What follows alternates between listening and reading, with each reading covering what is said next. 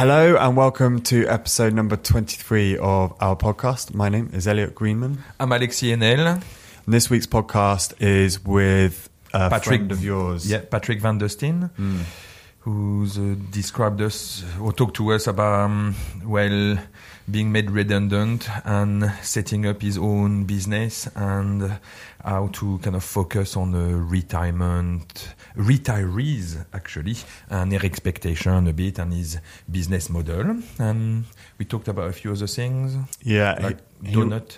The donut model of measuring or different ideas around away from the current model of growth with regards to GDP. Mm-hmm. So you were mentioning a minute ago about having like maybe some other matrices of measurements to see how you are as a person within society rather than, for example, just credit score. And things like that. And I think for me, it was really interesting hearing someone within the financial industry very clued up on how that all works, being really hopeful for future generations, changing the way that industry or the whole of basically the nation or England or the world works.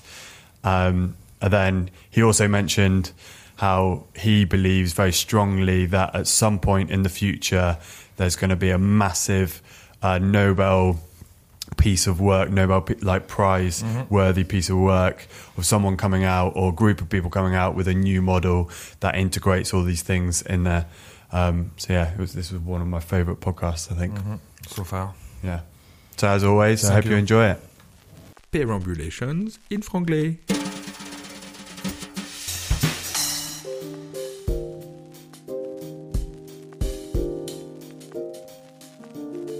So Patrick, thank you for joining us on a Tuesday evening. Yeah, thank you for inviting me.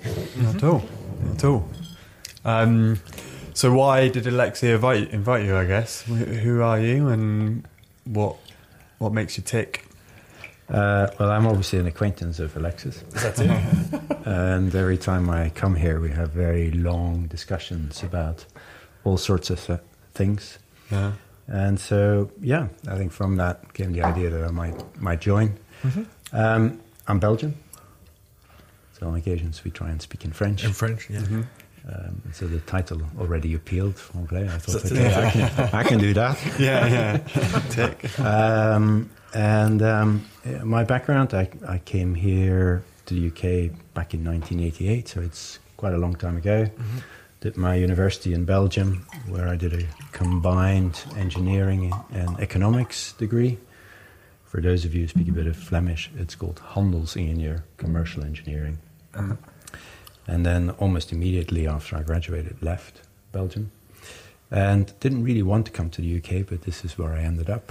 Because I was in the States beforehand, and they wanted to open up a UK office, a European office. I pleaded for Paris, and I ended up here.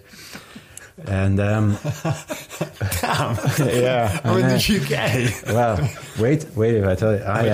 I was given this one-way ticket. I was in San Francisco, and given this one-way ticket to the UK, and the very first office was just outside of Basingstoke.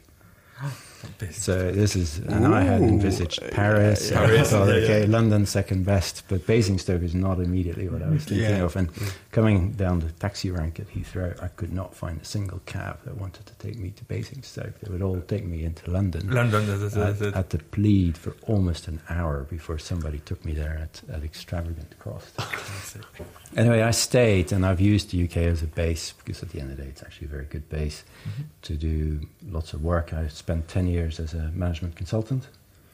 I then left consultancy, having told executives what to do. I thought I might as well give it a go and do it myself. And then I became an executive in a Benelux financial institution, where I was global head of innovation for about a decade.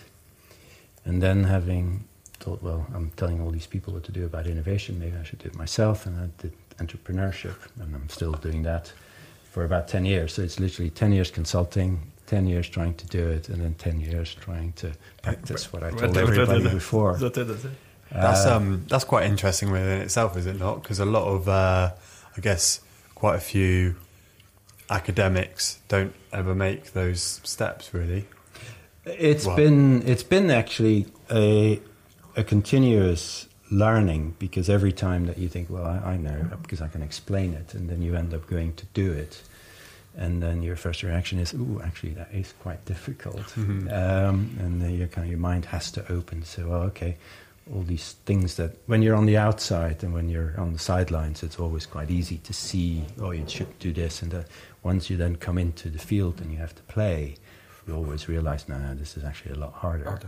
And likewise, when I came out of the corporate world into the entrepreneurial world, you kind of think, well, I've seen a lot of stuff. I've been responsible for some world firsts in terms of innovation. But if all of a sudden that corporate infrastructure falls away, what's its value? And you got to do it all yourself. Schedule the meetings, make the introductions, write the slides, to just put the mundane things on the table here. It's also a lot harder. And when you can no longer say, please have a meeting with me because I'm the senior executive of a very large company, then you have to say, I'm Patrick, and I've got a tiny company and it's based in Bath. People go, who are you? Why should I do that? And what's even more remarkable is that the connections that you have, they disappear. The world moves at fantastic speed. So the people that you know very well, the first year after you left, the second year after you left, the third year after, they kind of start moving on, fading away, whatever they do. And 5 years down the road, you are on your own. On your own, indeed. Wow. So that's kind of what I've done. And I think where we've always found a connection, Alexis and I, is that when I was at university, because I did this combination of engineering and economics, economics had a very scientific bias to it, and a very engineering bias. And the university where I went, which is Leuven, and the finance department there, which is what I did my major in, they were associated with the University of Chicago. And Chicago was all around rational thought and rational actions and equations. And I remember as a student having a T-shirt with an equation on my T-shirt, because we were really quite proud to be able to do it that way. And then the very first firm that I joined was a firm that was all around shareholder value, basically telling firms that you could calculate management and how to do management, because there was one uber goal, which was the share price, and the share price was obviously in a rational market and was rationally established, and as a result, you could take these equations, if you wish, all the way down to management. And into the organization. Young and idealistic as you are, and you think, hey, this is cool. I can write down the equation for you, and then obviously as time goes by, particularly as I then went into financial services, and I was head of innovation for quite a long time, start feeling that actually some of these things don't quite work. Maybe the markets aren't that efficient, because certainly as I'm trying to design products here, and I'm trying to sell them to mere mortals, they don't always come true on their promises. But the products? Well, yeah, because if you design a product with the base concept that the market is efficient and the price will reflect rational expectations, then obviously when all of a sudden markets become irrational, you've got a problem, because the base premise product, right? The base premise of the product design is shaken, at least. But then you kind of whittle your way out of it at some stage and think, well, actually the price is not always right, but over time it's right. It's right. So it's a matter of scale. Yeah, just wait a minute and it'll come right. But what is still right is that diversification is good. So to have not all your apples in one basket is a good thing, and so have many baskets. But then the financial crisis comes along, and all of a sudden it doesn't matter diversification, because as all the liquidity gets sucked out of the system, all these equations, all these premises break down. And then you take a step further back and you say, well, don't worry, we have to act rationally, this will pass, and this, that, and the next thing. And we've always explained to you that Your product can go up, it could go down, and even people that should know better because they've studied it all act very oddly. Yeah. To say the least. Let's not call it irrationally or whatever. They're just against a rational framework. They act very oddly, and they end up bailing out when possibly they shouldn't bail out, and they end up doing things they shouldn't do. And then you think, no, there's got to be something else going on here, and that's then what got me to do what I do now. Is I run a small behavioral science company, and what we're interested in is how do people really make decisions innately, and how do we match product design with the innate nature of humans? Because if it works along the ways that people immediately, it's called in psychology, it's called heuristics. Yeah, heuristics. If it takes into account heuristics, just the normal attitudes and biases and emotions of people, then we may never have the perfect product, but we might have a product that will make people over time happy because they understand it, they can get their head around it. It is for them, it is them. And because we are, this is my view, because we're human and we've all evolved in a kind of similar way, there are not endless permutations of human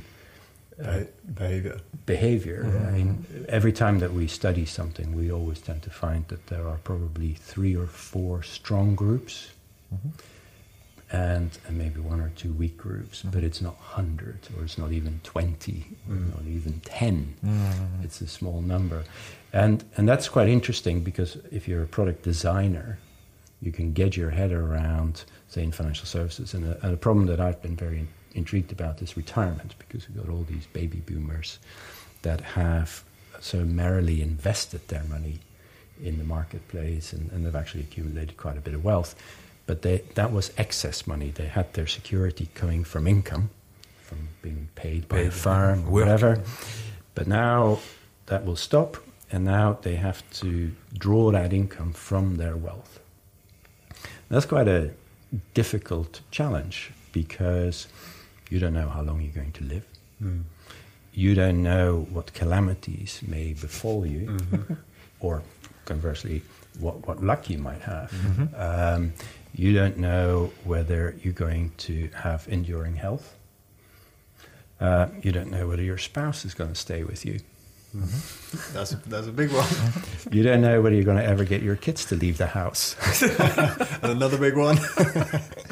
There's a lot of big variables actually. Yeah. And so if you've saved, and this is where some mathematics do come in handy, if you have saved, say, £500,000 for argument's sake, and in the first 5 years you end up spending 100,000 out of that, 20% gone, you get the inverse of a kind of compound interest. You get a decompound, if you wish. If you lose money quite quickly, it accelerates going down as well, and you could run out very quickly. And so it's an interesting problem where you have to say to people, you've probably not saved enough. You thought you had, but you probably haven't. So the decision here is not about precisely which products you should buy. The decision is figuring out what you want and what's going to make you happy, given that you will have trade-offs. What you want or what you need? Well, I think if you start with what people want. So you get that out of them. The emotional part. You've got an upper limit. I mean, yeah, it's going to get that expression of preferences out of you, and then you can start arguing, debating. So if you had to choose, is giving your kids a bit of money more important than having that cruise of a lifetime? I'm just making this up. And is it the same for Josephine versus Joe, or so these are okay. Let's figure out what takes top notch, what comes second, what comes third, and if the situation's a bit different, would that prioritization still hold? Okay. Because very few people have a view on their future self, and as a result, very few people also find it very difficult to articulate what they really want. So you tease that out, and that's got a priori nothing to do with financial products. It's just because if a customer is happy and if a customer has gone through the possible scenarios that they might encounter, they're prepared. So if they hit a bad patch or whatever, I've thought about it. I've kind of mentally prepared for it a bit, and now it's come. And I know that I also thought through what I might do at that stage, or how it could possibly feel, or how it's going to pinch in my finances. And therefore, I'm far more accepting. And so if you're a provider of financial services, at the end of the day, if the client is okay, and not everybody just wants to make returns all the time, they just want to be okay, they want to have a sense of the affordability of future choices, if you wish, then you got a happy client. They're not going to complain, and they're not going to call you all sorts of names. But and they work with you well as well, really, or you work with them well, so you got a good. You have a continuous dialogue with them. So say Perfect. that Alexis, I've been talking to you, and we've got your future wants, and we've discussed about trade-offs and what could go wrong, what could go right, and we've designed something that might work. A bit of insurance, bit of investment, bit of this, bit of that. And now the world moves on, and every so often we have a dialogue about what has come to pass that we expected. What has come to pass that we did not expect? Have we rehearsed it in any other way? Because at the end of the day, it might have been something about risk or calamity, whatever. And does it make us rethink? But I can have a dialogue at that moment with Alexis because he knows what I'm talking about. If I talk to him about Chinese equity, a market hedged in dollars and so forth, Alex is probably a bad example because he will always have an opinion on it. But a lot of people may not. It shows how well you know him. A lot of people may not, and as a result, they phase out, and there is no dialogue. They kind of say, "Oh, financial advisor, tell me." That can also put them, I guess, in a position where they start to act oddly as well, right? If you're talking about that stuff, because the lack of knowledge or understanding of something, people deal with that in very different ways. I agree. And the task often of companies, and I think that's true not just in financial services but everywhere else, is in some ways we want to understand what the client's problem is and solve it.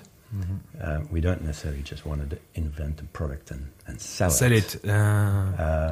So it's quite a rewarding task to say, okay, we've done this thing, and I've got some idea as to what you want, and now I'll use my technical expertise to combine a few things that give you a path. It's a bit like when you take an airplane. You're not that fussed about figuring out how the airplane works and whether the engines have that trust in them or something else. You just trust that the combination of the maintenance team, the pilots, the this, that, and the next thing will take you from Bristol to Benidorm. That's it. Because you want to be in Benidorm. And everything else is part of a professional package that somebody's planned, somebody's paid for the airplane, somebody's put the crew in there, somebody's trained the crew and maintained standards, somebody maintains the plane, blah, blah, blah. The White King. Yeah, and I think we're moving far more in that direction, and data allows us to do that because we can have these dialogues, we can be far more sophisticated about teasing out people's expectations and wants, and then use technical expertise to say, okay, if that's what they want, to model the thing, really. Let's create a solution. It's a dynamic solution. It can withstand change because there will be change. We know there will be. So let's not design something that only works in one circumstance, in one future that never changes. It will work. So quite biological thing. We talk about allostasis in biology. So how to change to stay the same in a changing environment. So how is it some of the parameters of your physiology and everything, or your environment, and you're able to accommodate all that and have a bit of a plan, and therefore your overall output or input stays a bit the same, despite having made quite a few adjustments, and then the environment can move around you an awful lot, and then you're actually quite stabilized in a way. And natural systems have resilience in them naturally. That's it. And redundancy. And typically products don't. They are financial products. Well, products. Or any product. When the first cars were made, they were not built to kind of withstand a crash. These days, they have all sorts of features in them these days, my car, if I have been driving for an hour and I all of a sudden have to swerve for a pothole, it thinks that I'm falling asleep and it starts pinging and says, maybe you should stop and have a coffee. That's it. That's literally what comes up on my screen. That's it. I'm fine, but all right. What a good idea. Calvados with it as well. But I think this whole idea that we're moving away from this more mechanical approach to economics and then everything that is derived from economics, and we go far more to a more biological approach, a more systems approach.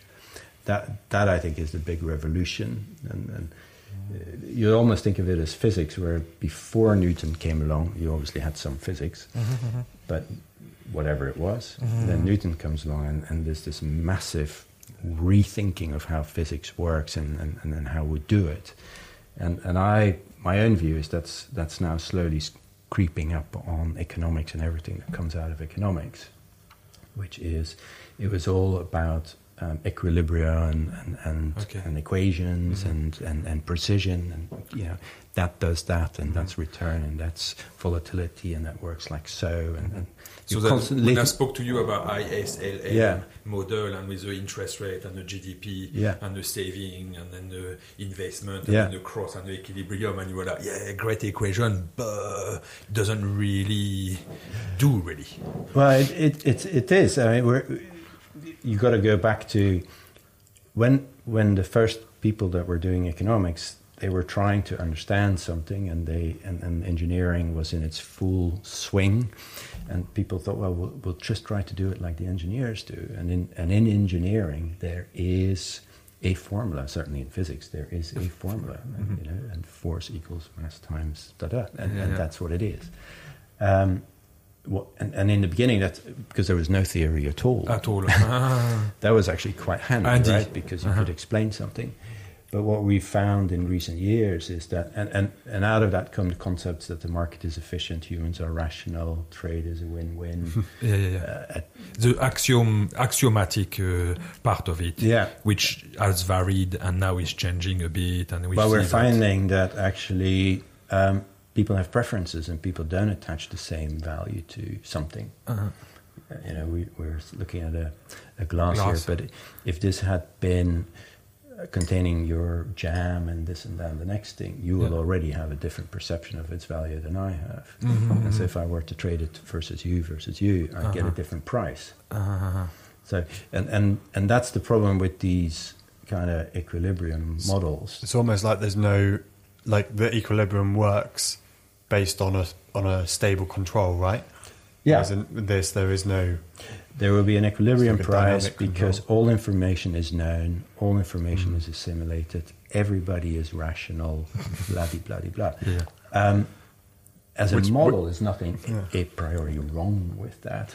But what's not in the model is that people are not consistently rational, information is not consistently available.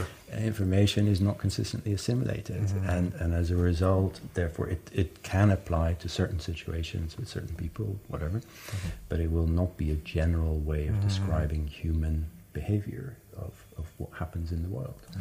And that, I think, is the new insight. And when you look at who's winning Nobel Prizes these days in economics, they're the people that study that. And they're often people that don't come from the Western world. They're people that have been on the other side of trade as a win-win from India or developing countries.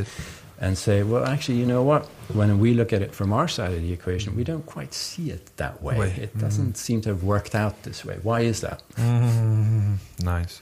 So the model doesn't explain what's happening around here, and I think some of the people in America, this is the book that we've been reading here, Paul Krugman, I think he's describing that as well. There's some people in America that the win-win's not worked out for them either.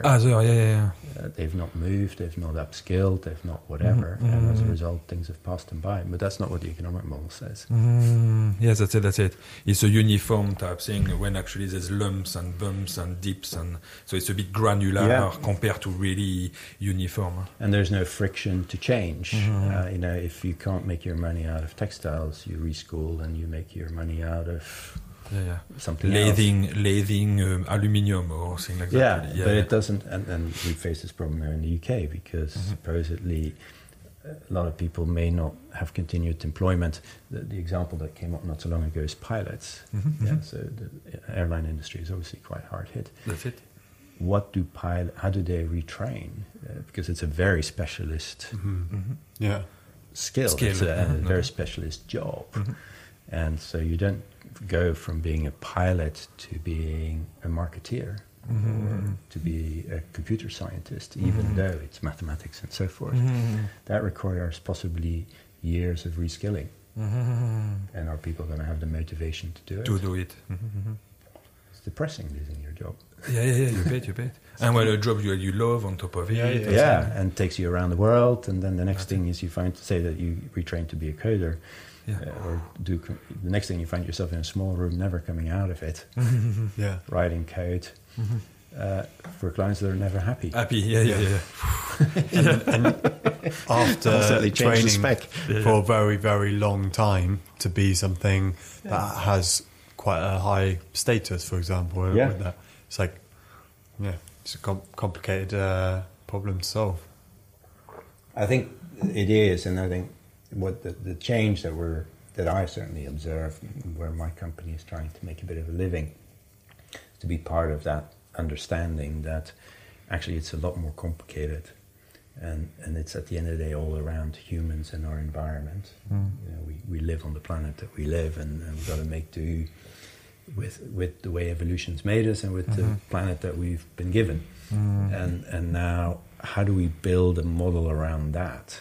Now, that's the big theory, and lots of people are working on that. Yeah, you bet. And then you take it to just small problems that I'm involved with, which is, how does it work out around the issue of retirement, for example?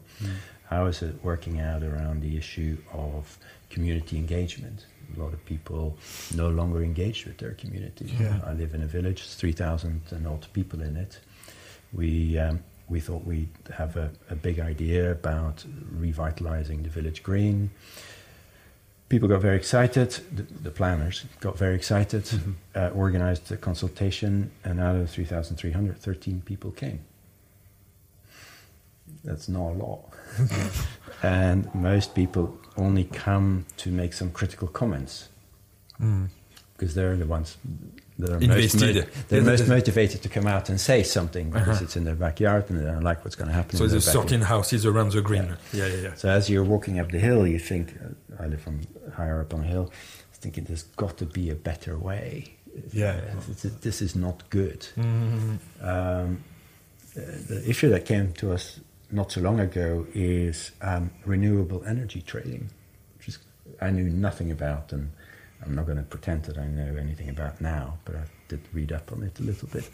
But if you get people to install solar panels and this, that, the next thing, and you're trying to make them more self-sufficient, what you really want is that as small communities, they become completely self-sufficient, because that means that you can decommission all that other infrastructure. If we have a little group, say of 20, 30 houses, and between us we have a consumption pattern and a trading pattern that is balanced, then we don't need anything that comes out of the national grid anymore. We keep ourselves in check, and we consume what we've got. And so you've got a combination probably of solar panels and heat exchangers and batteries and whatever. But we're a balanced system, and also all that other infrastructure is not needed. Now, what makes that system tick is not economics or whether it's human behavior. If Alexis and if we're all three in a system, and Alexis has absolutely no regard for trading with others because he wants constantly hot water on tap, he wants constant everything. In my bath. Yeah. Just in his bath, yeah. That's it. The image is amazing. So you'll be the consumer and possibly you'll want to buy from us. But that means that we've got to... So we don't create a sustainable system. We also know that price isn't the only motivator, because we might say, okay, Alexis, we want to pay you to consume less. But you say, well, I will, Patrick, but only if you pay me 1,000 quid as opposed to what I can... 130. So we're looking at it now from how do people behave in systems like that? And how do you, as a result, design them and make them work and put incentives into that create a natural that kind of speak to the desire to cooperate, which most people have, and create balance. Big part of a community. Yeah, because if you're an energy company, that's fine. If you could, you may help people set up these systems, and you may have some software that helps them run. But if you can't switch off the big generator, if you've got to have it turn all the time, because when all of a sudden everybody switches on the kettle and there isn't enough electricity, you've got to pump it into the system. That's a very expensive insurance policy to run a generator. That's essentially what happened in Germany, right? Did they not try and do run the country or an area on renewable energies, and then they had to switch on the coal mines or something? Yeah, that's right. That's exactly that. That's right. Yeah, they switched off the nuclear. That's right. Which is this kind of constant, it's constantly there but they took that out of service, and so they had they didn't have that constant reserve ready that's on all the time. And so they had to then figure out something else to deal with the peaks. So coal it turned out to be the alternative. Now, talking about Germany, that's also where at the moment most of the experiments are around. How do people behave? What motivates people other than price? How do you get people to shift their consumption a bit, so that Alexis's bathing habits and my I don't know what habits coincide a little bit better, or at least we can find an understanding between each other, so that I might use some electricity in the morning, but Alexis doesn't get out of bed until midday, so that's okay. Things like that. So it's quite interesting. And then we observe that behavior, we try and see to what degree it can be predictable, to what degree you can use incentives to on the margin shifting so that the balance is maintained, and then run a system where little mini-grids, little communities actually take responsibility for their renewable energy generation and trading as a community. And you kind of think, what's not to like about that? Yeah, I mean, it's the macro into become a bit micro. Macro becomes micro, so it's a bit smaller, but it's a bit the same than the state, really, in a way. Well, you will know once people take ownership of things, a lot of problems solve themselves. A lot of problems that we have, I think, in today's society, also in financial services, is people don't take ownership of their financial decisions. And as a result, they complain very quickly when it goes wrong. And the industry is not helping itself because it's not building that rapport. That's you go in, it does a risk score. Assessment, Yeah, and then it says, oh, Alexis, you're an 8. Yeah. Okay. What's an 8? Out of what? What does that mean? Out of 10. So you're risk-loving, but not too much, whatever. It's a bit vague, and you think, well, that's probably true sometimes, but not always. But it's a specialist who tells me, so it's probably true. Because, they will have a sophisticated. And then out of that 8, then magically comes a portfolio. How that precisely has worked, actually nobody really knows, I think. But they say, well, we've created a portfolio for you, and it looks like this. And you look at this portfolio, it doesn't tell you anything, really. You see some Chinese equities in there, you see some bonds in there, just making this up. And you think, well, must be all right. It looks like there's a bit of everything, of anything and everything. But it's a bit skewed towards the risk, because they obviously thought I was an 8. So, okay, China, it doesn't bother me too much. Seems a bit risky, but okay. Because I'm an 8, I should take some risk. Surely. So you're given the shirt first, and then the portfolio to match. But nobody takes ownership of that, because they don't understand it. That's not them. They don't think of their lives and their wants and their appetites of risk in that way. And you might have a great appetite for risk when it comes to impressing your spouse, but you may have absolutely no appetite for risk when it comes walking around with your children. For example, people have very different attitudes. They did this experiment once in finance where they give people jars and they put a label on the jar, and people put coins in there. And so one jar is for expenses, and another jar is saving for a special day, and another jar is something else. And people all of a sudden, in every jar there are pound coins, but all of a sudden these pound coins are no longer the same because people run out of money, but they don't touch the special day jar, despite the fact that this one is empty. Now, a pound's a pound, right? Yeah. Right. Yeah. It's a pound. Yeah. But the emotional meaning has changed. Yeah. And so the same is true for risk. You will be certain situations where you like taking risk, and there's certain situations where you don't like taking risk. And that's we're not sophisticated enough yet, but I think the big trend in everything that has to do with economics, and then everything that is derived from economics, is let's understand that better. Back to what you said, this biological system. Mm-hmm. Let's understand that it's a lot more complex, that it consists of a lot more interacting mechanisms, emotions, desires, wants, events, whatever, and become far more on top of that. And we always thought it's all about experiences these days. But in fact, that's true. It is then making it a life experience. You live your retirement life, and we, the financial services company, is there with you to help that experience, to make that a happy retirement life for as best as we can make it, without over-promising anything, but being fully knowledgeable about what good looks like and feels like for you.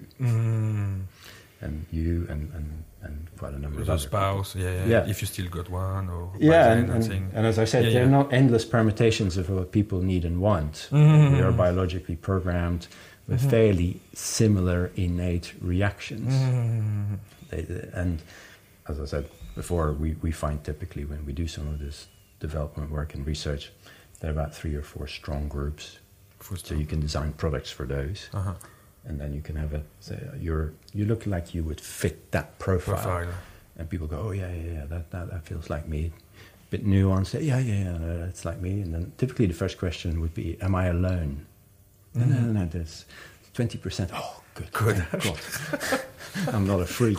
That's the 5th category. And then what you get is people self-norm because you want to be part of a group, right? And say, oh, okay, I'm not alone. I'm not a freak. That's good. Are others a bit better at it than I am? Yeah, actually, as it happens, when faced with similar trade-offs in the same situation, they make slightly better. And how do they do that? Well, they do this, do that, do the next thing. Okay, well, I learned something here. I might actually do the same. When you see somebody that you identify with and you see them do something a little bit better than you, you have an innate motivation to say, I'm going to try that too. It seems to work. I like the end result because we have same likes. And there's probably already some relation to that already. And and you think, okay, that's quite nice. And we are copiers. We copy. We are the only species who copies others, and we mimic others, and we are really good at really copying. There's not many other, even crows or monkeys. Monkey do, monkey say, or monkey say, monkey. It doesn't work like that. They don't transmit things like that because we all copy. We love it really. So belonging to a group and that need for being part of a group is you're gonna almost want to be the best in the group as well because you got a bit of that competitive edge, but it relaxes you to know that there is a group for you in the whole lot, and then others share same values or same behaviors, sense of belonging, and all those things. Really, I think it's quite. So it's quite needs-based then, your model, basically. Well, it's not at all. It's just you try and, it's kind of almost systems thinking. You try and figure out what are the moving parts and how might they stack up for this particular individual. And then because we have some idea, certainly not the whole idea, but some idea how the moving parts interact and where.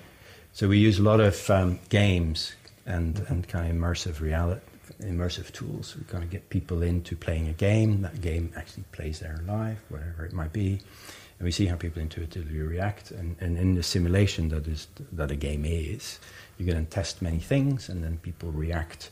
Sometimes always the same, regardless of whatever of the scenario. And you think, okay, that's interesting. They sometimes never do something ever. And you think, well, that's interesting. They never resort to that action, despite the fact that it's available in the game. And then the interesting bit is, of course, that they do certain things under certain conditions and certain things under other. Yeah. And then within the conditionality, you try things out. You pose it as a big effect, small effect, early effect, late effect, And so as people play these little simulations, you kind of start mapping how under certain circumstances certain things happen. Now, a lot of people will say, well, that's a game. In the real world, it works differently. I agree. Not 100%, but there's obviously some. But what the game does is it reveals the basis for a dialogue. So look, when you have to solve these problems, or when this happened, you seem to prefer X over Y. How come? Does that feel right? Yeah. But then when it came early, or when it was small, or then not. What do we? And so you tease out the rationale behind it. The rationale behind it, the emotion, the attitude, and then ultimately your goal is to say, so do we agree? Can we agree this understanding about you and changing situations and this and trade-offs that you'd be prepared to make and trade-offs that you never ever want to face? And then you say, well, we can design a product for that. So it's really or not, as the case it's may expectation management then, Yeah. in a way, really. You really manage people's expectation in light of their behavior. I like games because I think it's really exactly what it's on about. It's a big game, really. I think they offer some of the best pattern comparisons to real life situations, don't they? They're a good way of trying to figure out how the moving parts of a system come together, because you can play it out in an accelerated fashion. So when we do this retirement game that we have, people basically play their entire retirement life in 3 minutes. And then we ask them to do it again and again and again and again and again. And every time we stack the cards of scenarios a bit differently. Things happen in a different order, things happen in a different order of magnitude, different sequence of time, whatever. Something completely new happens. And every time you record the decision-making, including, for example, when all of a sudden they procrastinate. That's interesting to know. When that comes, make the decision absolutely immediately. When that comes... They can't even make think. That you measure all of these things, all for the purposes of, okay, let's have a dialogue so that we can come up with, well, first we try to get you in a group. That is the thing that as a company you still want to do, because you can't have endless permutations. Although that's becoming a bit easier too. And then you say, look, that's this experience we designed for. Yep. We design something and we keep track with it. On it, we keep track with you on how it progresses, and if it changes, we have that dialogue. Perfect. So the experience the client is having of you trying to match him with some kind of products is really the key part of it, really. He's been invested in a whole lot. He showed his interest. He showed his expectation. He's really, and you get a bit about his behavior and how he's reacting, and therefore you can it makes your client fit himself into the model almost. He could almost choose which model he goes in. Really, you're no longer selling the running shoes, but you're selling the fitness experience, and that's it. Instead of giving them an 8. And then almost like them being like, well, yeah, that fits, like you said, for 90% of my life, but not 10%. All of a sudden is a bit more of a dynamic profile. And they've also built that. So they understand that whole profile better than... And a lot of people define... So when you ask people, as you just said, it fits 80%, 20%. Actually, people get most miserable about that 20%. People are far more susceptible to bad experiences. That frightens them, and that's a strong reaction.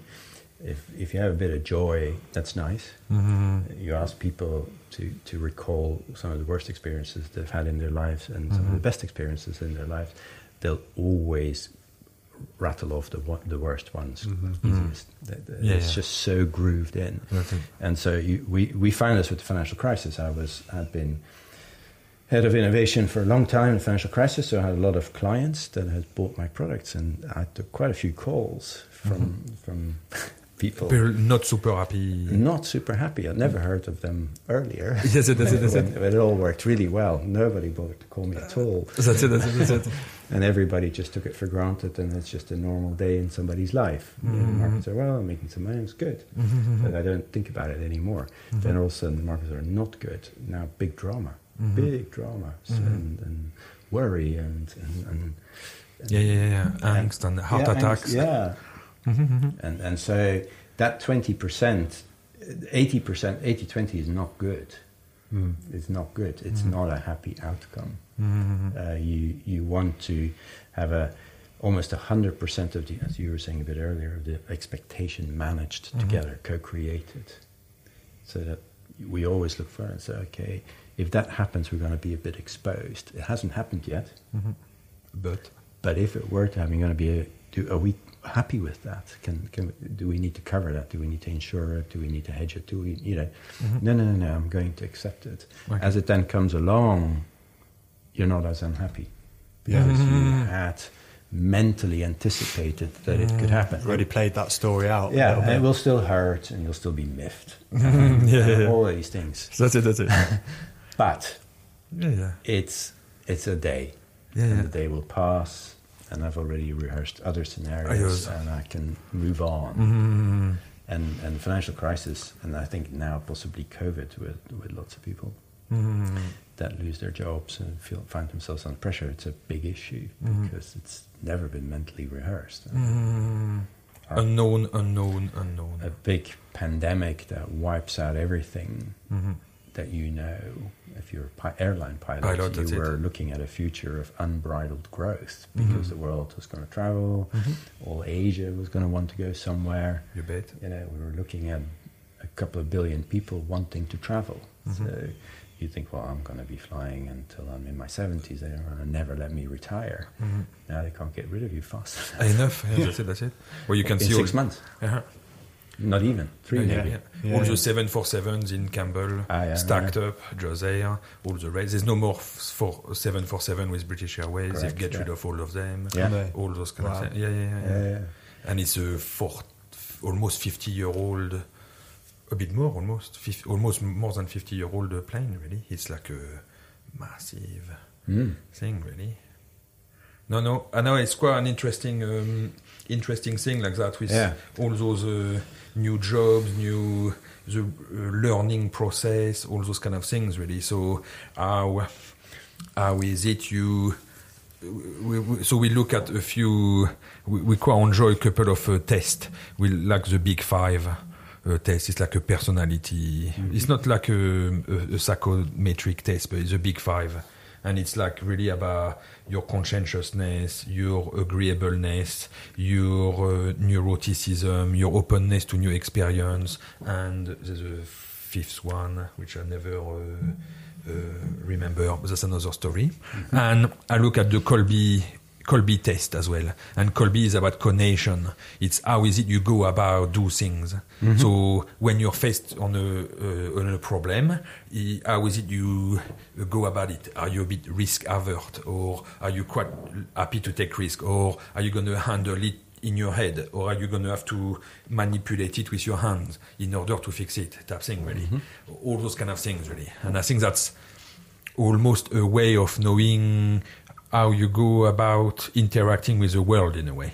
And I think maybe the pilots, as you say, who are really on a spearhead almost because their jobs are so specialized, often they have forgotten how they got to that point, really. So if you were to step back 20 years and look back at how is it you went into that profession and you navigated it, maybe you're a bit miffed to have to do that again and think, but maybe you should know a bit more how you proceed and how you deal with risk, how you deal with knowledge, how is it you process information, how is it you stack it, how is it you go about. And therefore it could almost, some of your knowledge and the whole thing can maybe go and be used really. Or maybe not so much the knowledge, because that's just the facts, but the process that you've used to actually acquire that knowledge and interact with it in a way. So But it's hard. But it's hard. Yeah, that's it.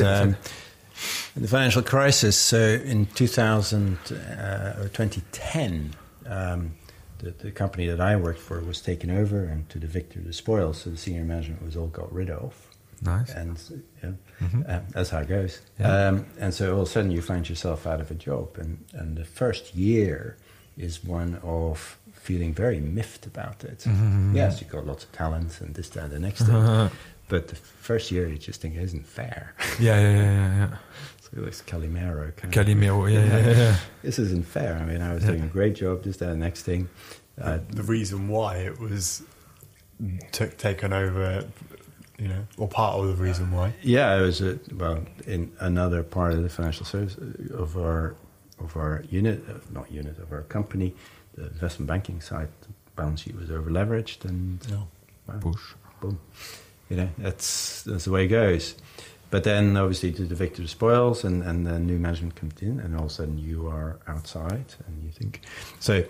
While you have all of these skills, and you can, as you say, conceive, I'm going to do this, that motivation to kind of let go of the past, and the fact that you've just been kicked out there without any recognition, the fact that in the last 10 years don't mean anything. You made lots of money for the company, you created some fantastic new products that lots of people ended up enjoying, that someone prizes and commendations and all that. So, well, all gone. I think that's not fair. I'm not happy. Yeah. It takes a while to that, and I think a lot of people think that we get pushed into lockdown. That's not my decision, and I lose my job. I'm going to be angry about it. And then I was driving here in the car, and I was hearing of these protests in Italy and other places where people are getting angry. They want an end game. They want a plan. They want something. I can see, we're talking now about how to model behavior in economics. I think it'd be wise to think about scenarios as to how does this all pan out. Not just when we motivate people to go and find another job, but when we have to get them through that phase where they're actually miffed. Miffed is a good word. And they don't have the motivation to... And you know that the plan you have is completely directly linked to your motivation. Because dopamine is the experience we have of dopamine is motivation, but dopamine is about the plan. And therefore, but we've seen how governments have stacked the whole graph, and the graph we've had was like that, really. And it was only one curve. Yeah. So that didn't leave us with much choice about and much ability to actually comment about what the government is doing and comment about what is it we are doing. Because having like 4 or 5 different curves of like just for the COVID numbers and things like that, really. You could almost see in different places, up north and down south, and you could look at the different curves we had planned if we had done mask only, mask with washing hands, and with social distancing, mask with washing hands, and only 6 in the house, and now we decrease a whole lot, and then we can see the actual curve that is appearing, and we can be like, okay, well, the decisions from everybody's been in lockdown, so that's all happened, but it's still going up. So there's a problem with the decision making, and there's a bit of feedback from an accountability. But all of a sudden, there's nothing. So everybody is really miffed that there's no plan. That's the thing. Or it looks like there's no plan. But then that's also what you were saying to begin with, which was it seems that when people take responsibility, when they take stock of their accountability of certain things, take responsibility of stuff, but then life's problems seem to solve themselves. Well, that's dopamine and the plan themselves, because if you take responsibility for stuff, you're then able to make an actionable plan, which you then get motivated for, which you then carry on doing the plan, and that all doubles down. And all of a sudden you start figuring out how you can chip away at some of your personal issues.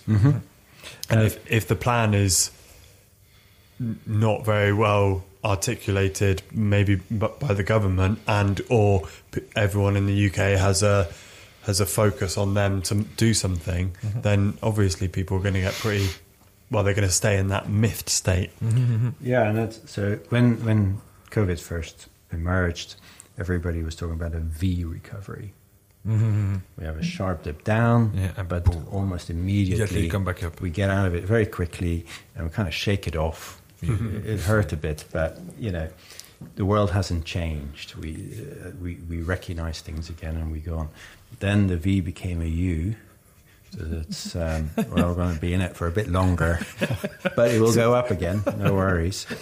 I think the real question is, what if the U becomes an L? And then we stay in for a long time, or an L with a little uptick at the end, and that's where you kind of start thinking, well, we've got to get people to motivate. To how do we get that change motivated, that they will take that into their own hands, and they will.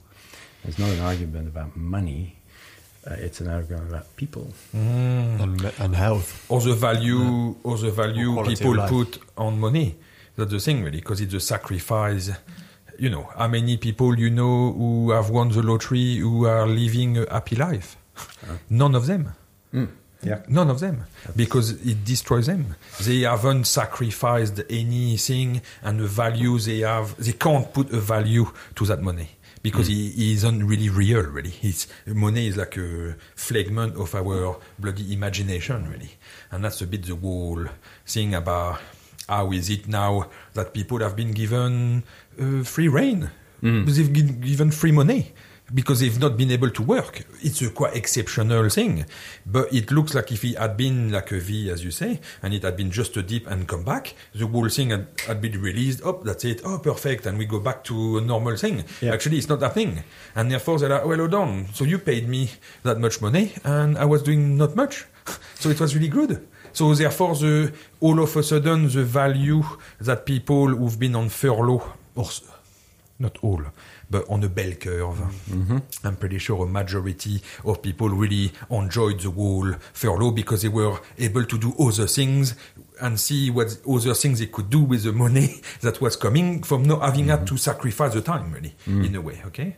And I think that's quite, their rent was safe, they had mortgage holiday, so all that risk-taking was a bit buffered from them. Oh, no problem, there's no risk. And then and you're at home playing your Game Boy and things like that, because there's bugger all to do anyway, because you're in lockdown. There's not even a shop or thing like that to do, really. And how is it you spend, but nonetheless, being paid like that as really, I think it must have changed quite a lot of people and their perception of the future, really. So this is interesting, because what you're describing now is systems thinking. So you're no longer thinking, oh, there's a model, and in the model, you have certain inputs and outputs, and that's the way it will work. What you're now starting to describe is that there are feedback loops and there are delays, and other things will come into play, and all of a sudden the outcomes will not be the ones we predicted, because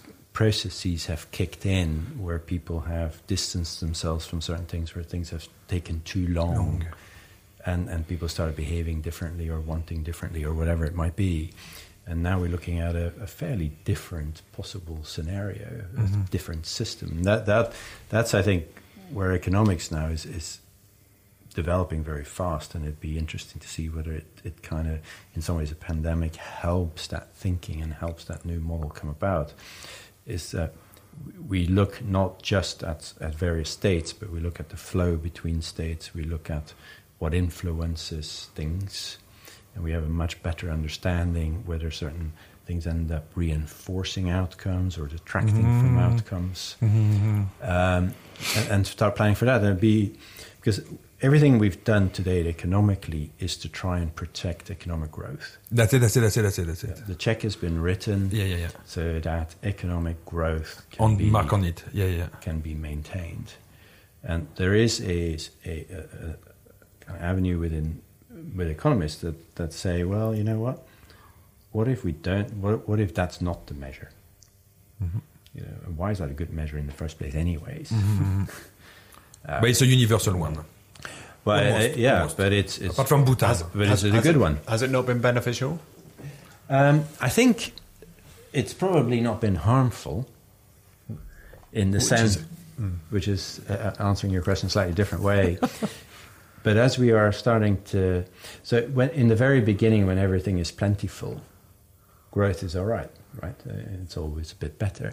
But then at some stage you start hitting a tipping point where actually the costs of pollution or the costs of extracting ores or things like that from the ground are starting to accumulate, and you don't see them at first because they're all externalized and they're not in the equation, so you don't really care about them.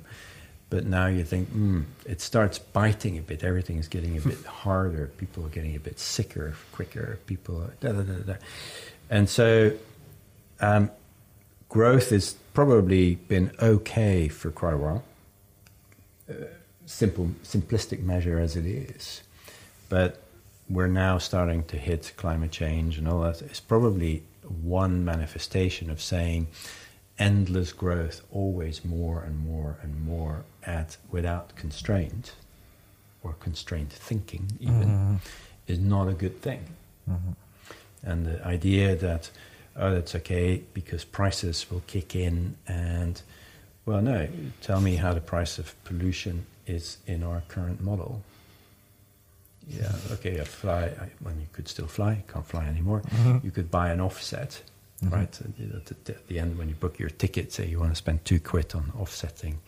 I've always wondered how many people do. And even if they do, that's probably not the right offset. Where does it even go? Because a person I think is incredibly interesting to listen to nowadays is economist called Björn Lomborg, who runs the Copenhagen Consensus Center, and he's talking about he's done loads of work for all sorts of people, UN, and he basically is taken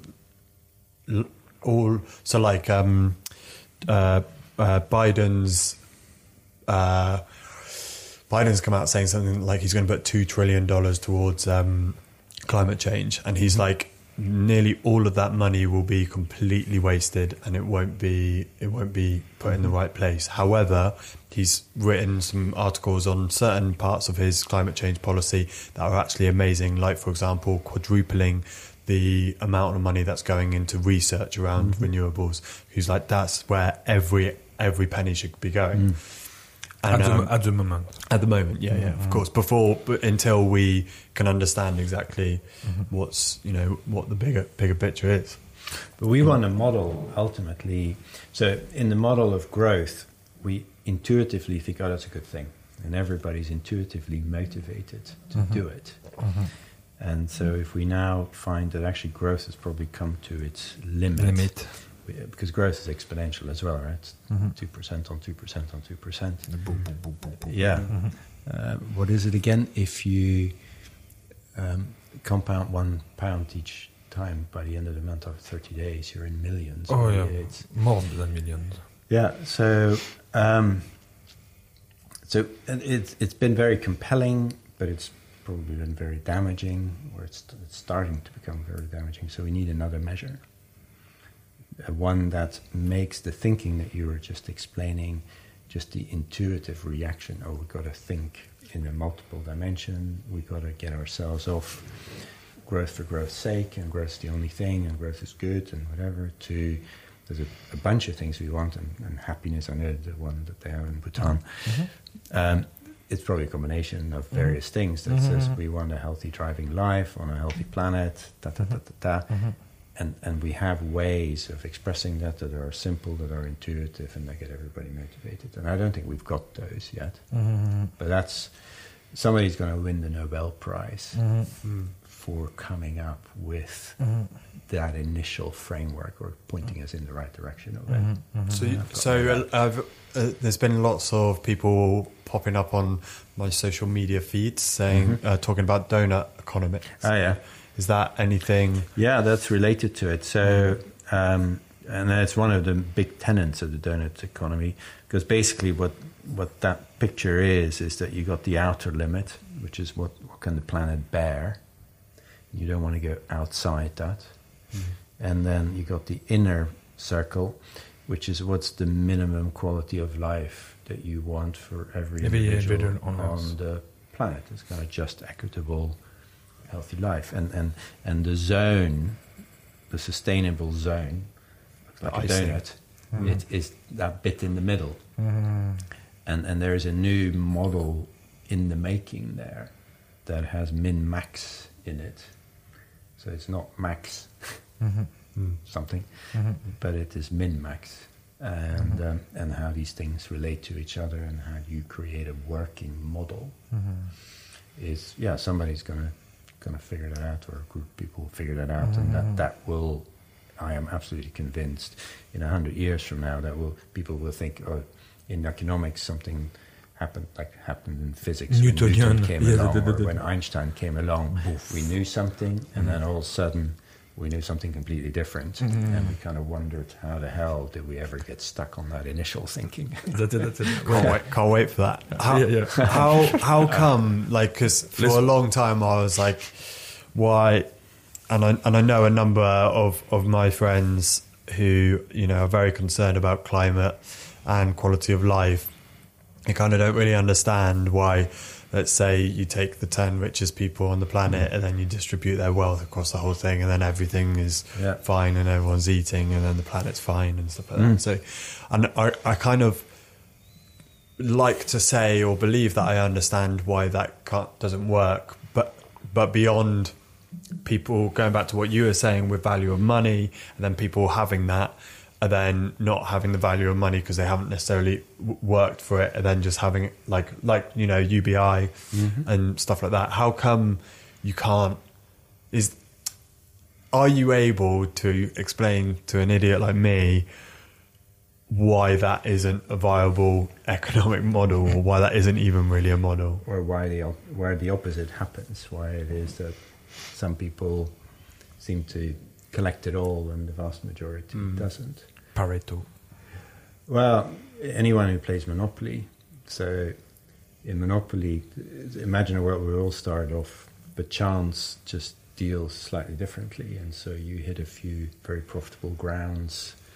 And in Monopoly, when you play it, you almost inevitably get an outcome where one or two players own the board and rake in everything, and the others are impoverished. And even if they had an initially good position, just because you held slightly better grounds and chance was slightly in their favor, it's kind of the success begets success, and we don't have a mechanism, a self-regulating mechanism in any of our systems, in my view, that kind of says, if you own that intellectual property, or you own that land, or you own this, or you own that, we've got a way of redistributing that innately, automatically, to the benefit of a wider community.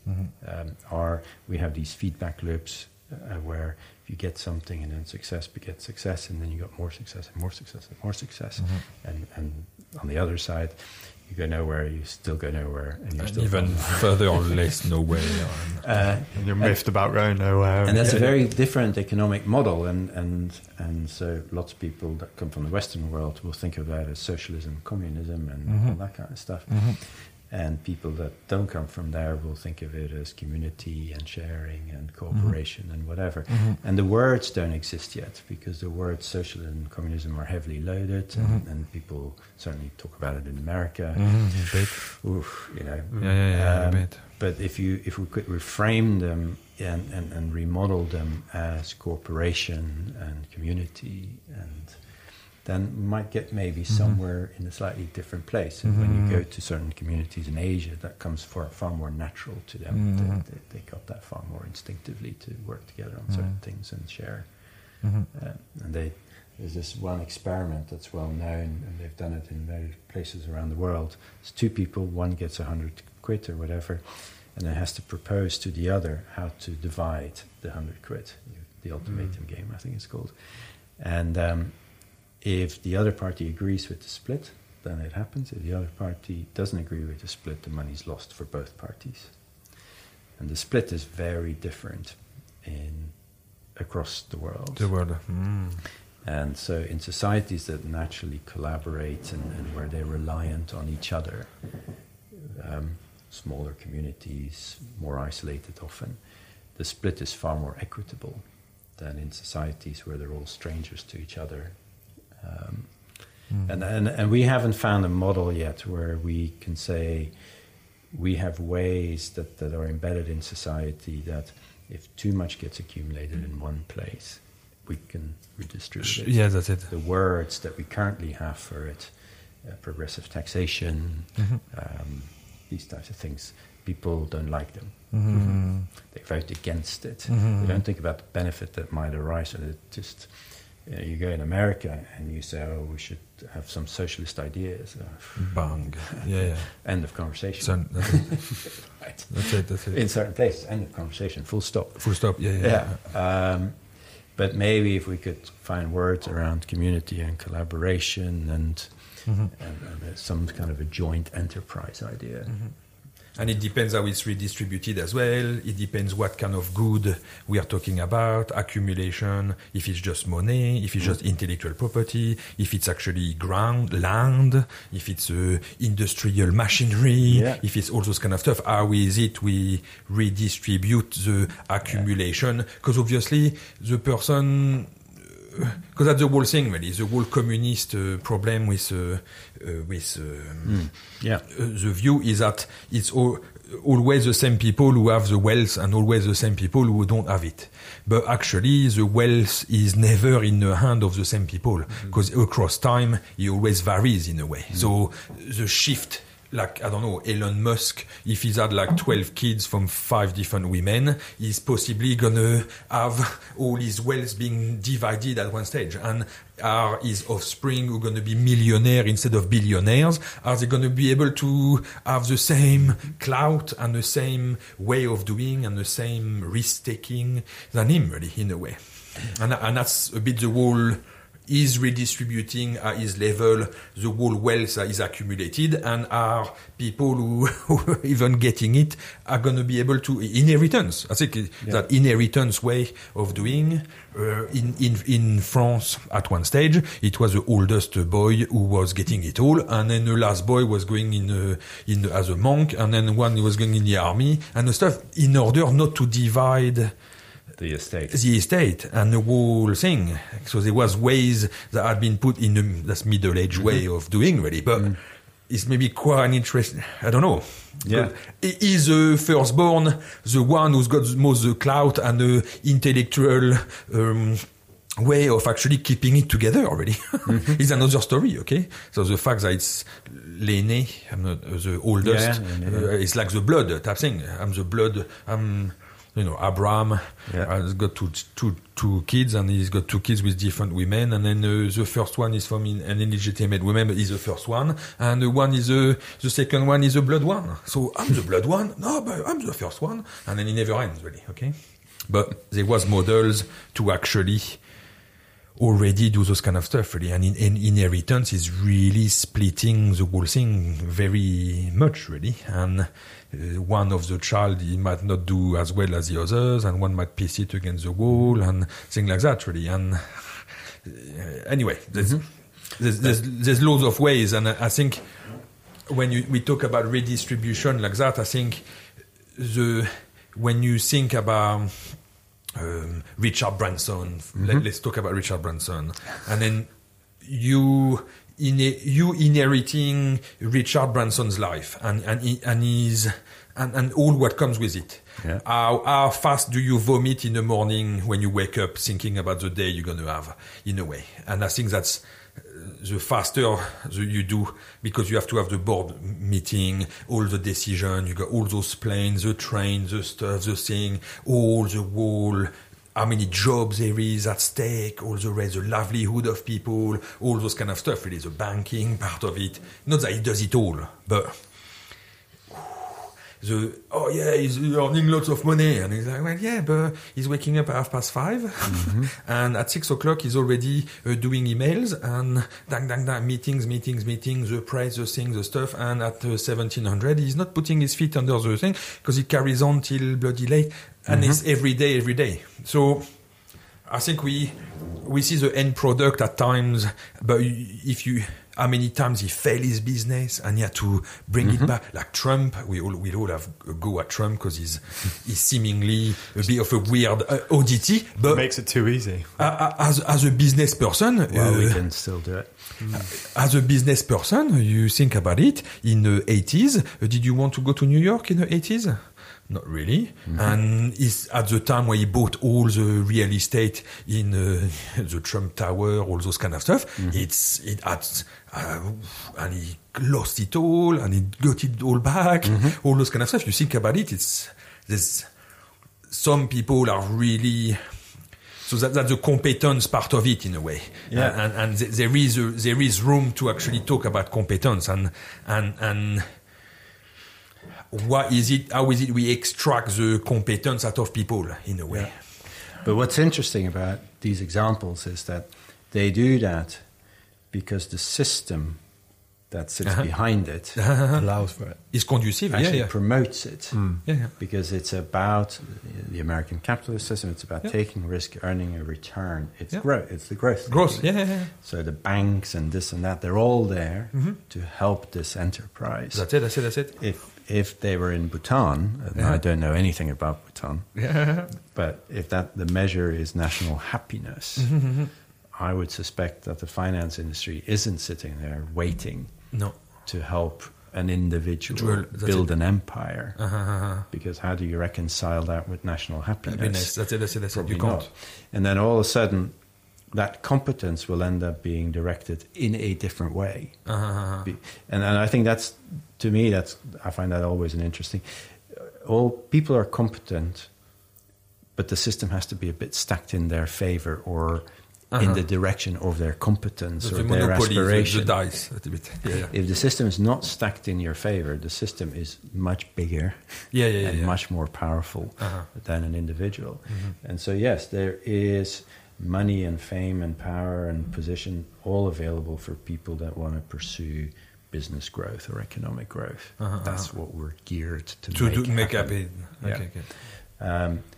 If you change that, and I think there is now donut economics, you just mentioned it, and people like this guy here arguing with zombies, Paul Krugman, they want to change that system. Imagine that takes hold. Other heroes will arise. Of course. Other skills and competences, different directions will be valued. That's it. But we're not there yet. But But I think we are being forced there because we're starting to figure out actually not all of this is good. And as a matter of fact, some of it is. And then there's a wall. Just bad. And then there's a wall at the end of the road. There's a wall. Anyway, we know there's a wall. It's like a parapet. There's no other way really. Or a ditch even. And we have to, because Trump went on about all these people that were going to migrate away from Central America and come to. They will, because the reason that they migrated, I can't remember their names now. The people that won the Nobel Prize last year in economics, they studied that quite intensely. Bajerdi, I forget the names. I'm terrible with names. They studied that and they figured out none of these people actually want to move. People have a great affinity with the place where they grew up and where they lived. But they're moving because the harvests are failing because of climate change. And so they have to, there's no livable existence that can be. And it's obviously not helped by corruption and so forth. But it's a key driver is that most people don't want to move. When you ask them, they don't want to, but they are because. And so we're going to have to change a lot of that thinking because the changes are pushing us towards saying national boundaries. It's a bit tricky. Because what if you live in a place where normal life becomes really quite difficult because pollution has created X, Y, Z? It's not pollution that comes from you guys. Pollution comes from over there. That's it. But you talk to the guys in the famous example in the Maldives, right? The water level is not rising because of what they do in the Maldives. That's it. They will be the ones that have to move. Will have to swim. In Nui. Wow, I'd never even thought of that, of course. In Nui. And so to accommodate all of that, we can't have that model of pure ownership. This is my bit. It's all mine. And there's the boundary, and don't you come and overstep it and whatever.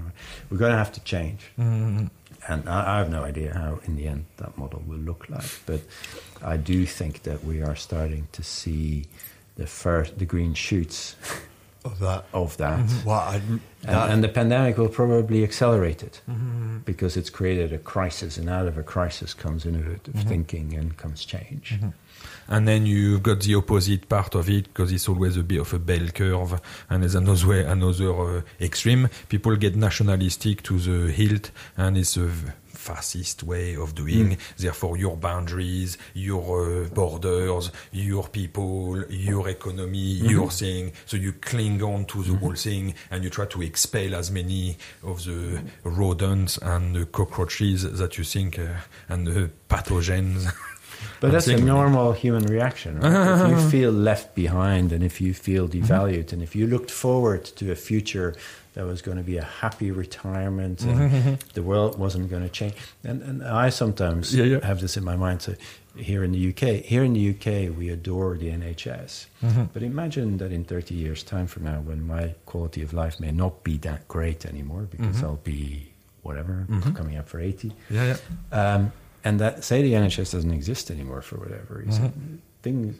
Now, I can't conceive a future where that's the case. But if that were, and so this starts happening. People that were working in the steel industry in the 60s, they probably thought, well, like my dad before me, and it's just, I know what I'm looking at. And then all of a sudden, things shift, and you feel left behind, and you're angry. Anger. Dejection. My NI, my NI contribution, and in 30 years' time, when I'm 80 as well, and I have to actually go for a hip replacement, and they tell me, sorry, you're going to have to pay the check, and that's where the cash point is. And in most countries where these movements take hold, when you look at history, almost always before they took hold, there was a period of misery.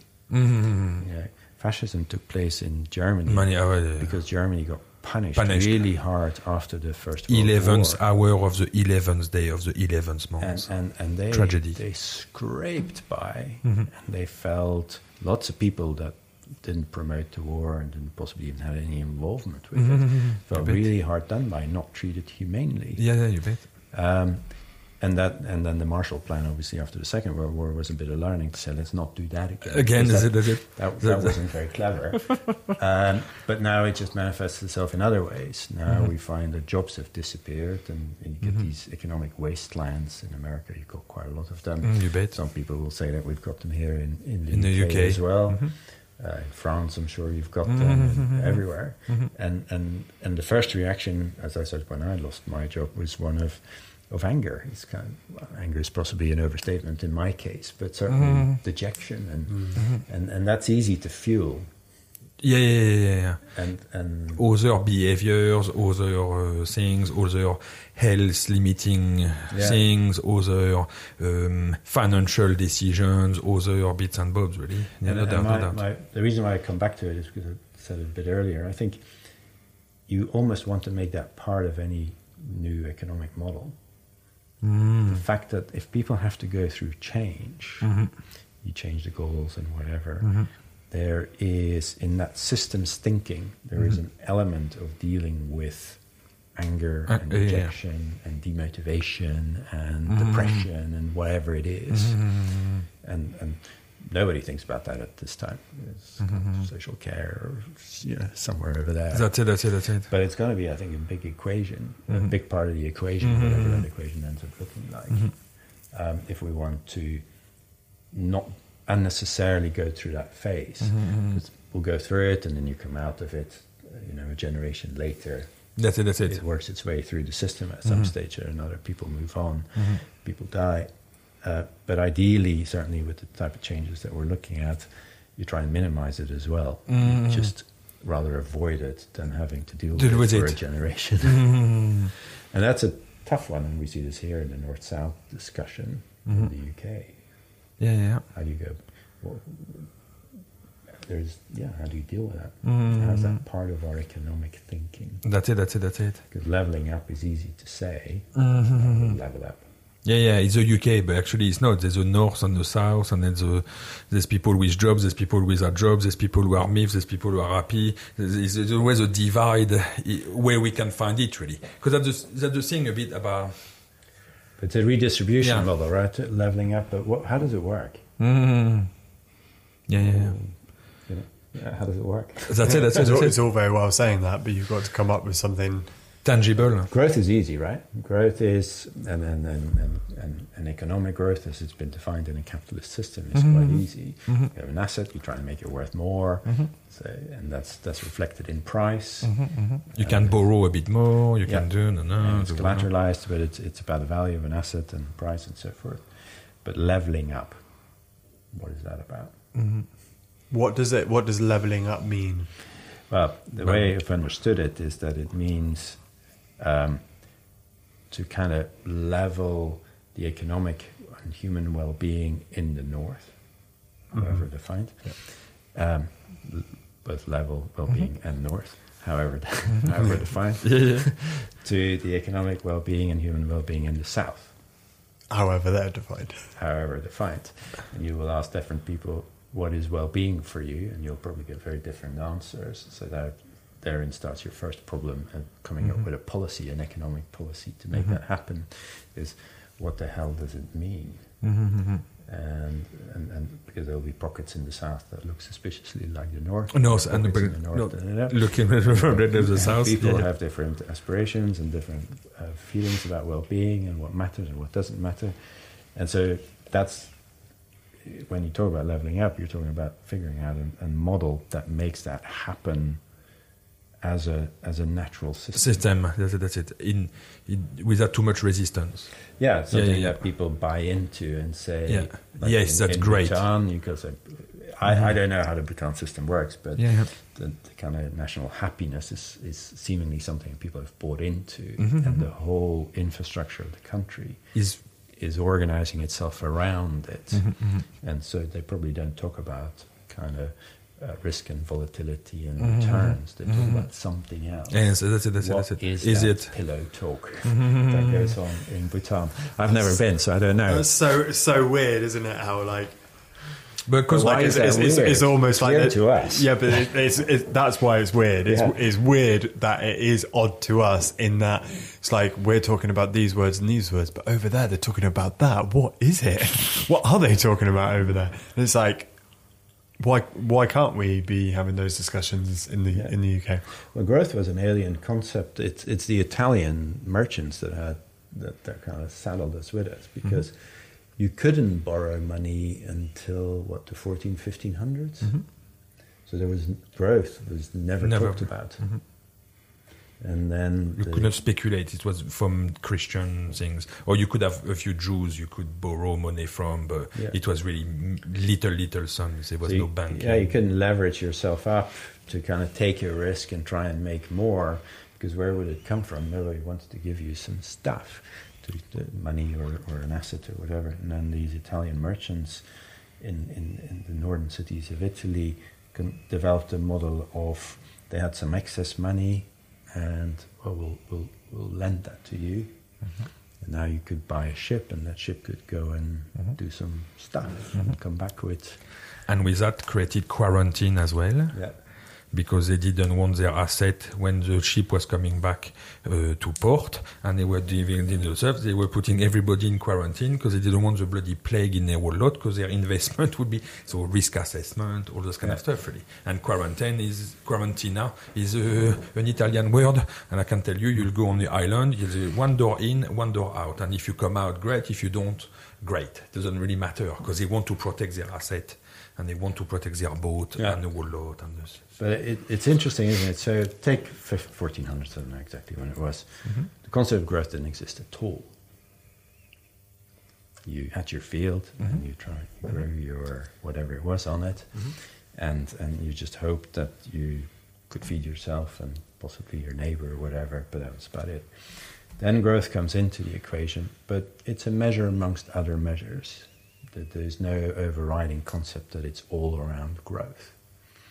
And then growth itself has probably only come in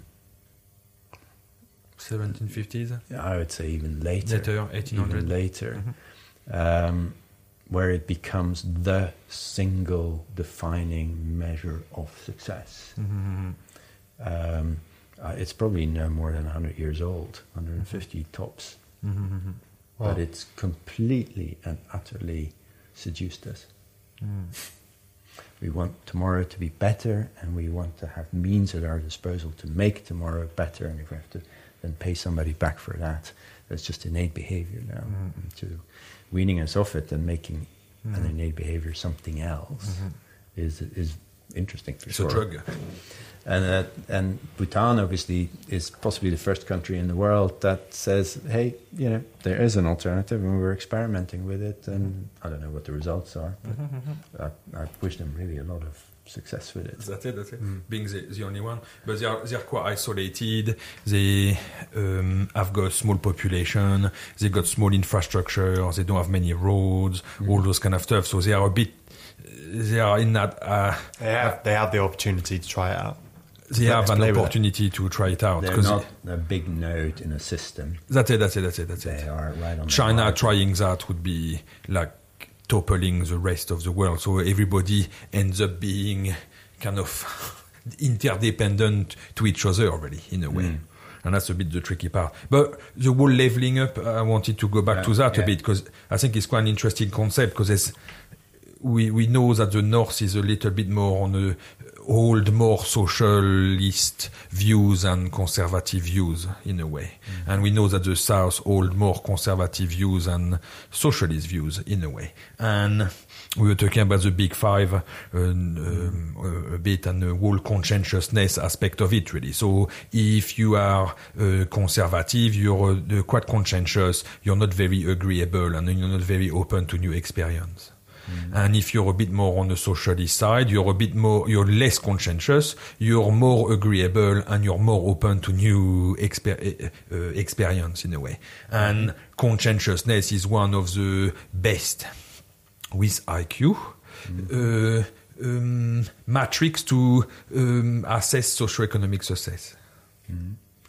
So all of a sudden, are we seeing a divide in conscientiousness between the North and the South?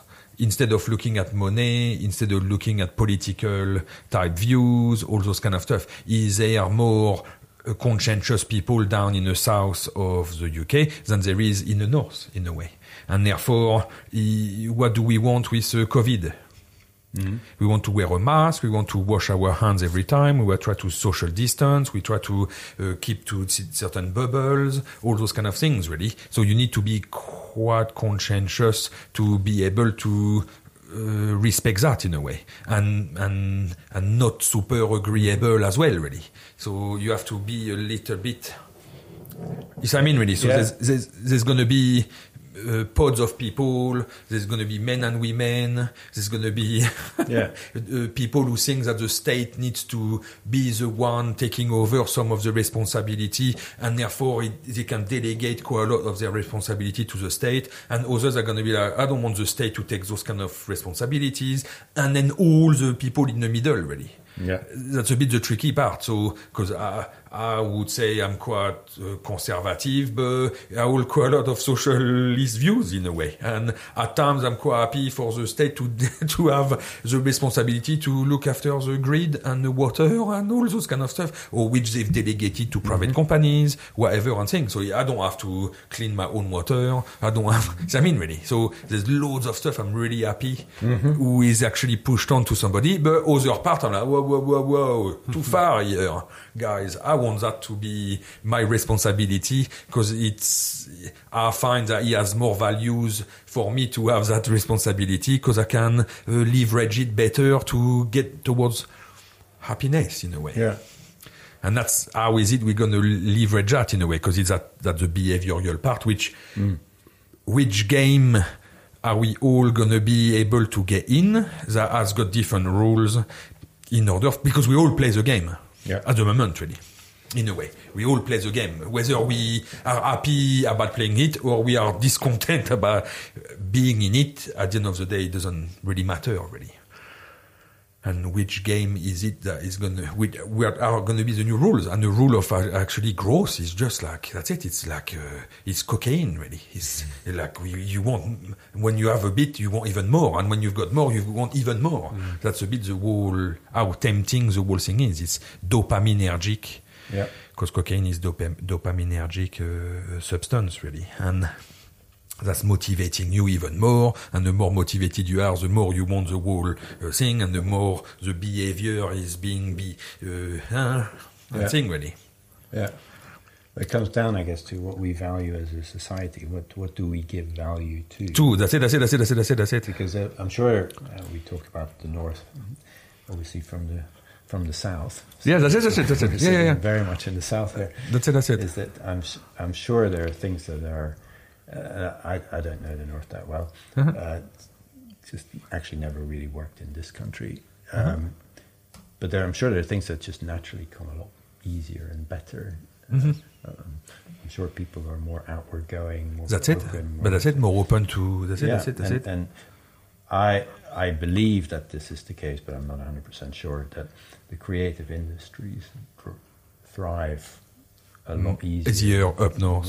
Yeah, that's it. Yeah. Because people are just naturally more spontaneous. Moving the BBC to Birmingham and Manchester and things like that is actually quite a good move, because actually the art, that's the thing really. The art is a bit better represented.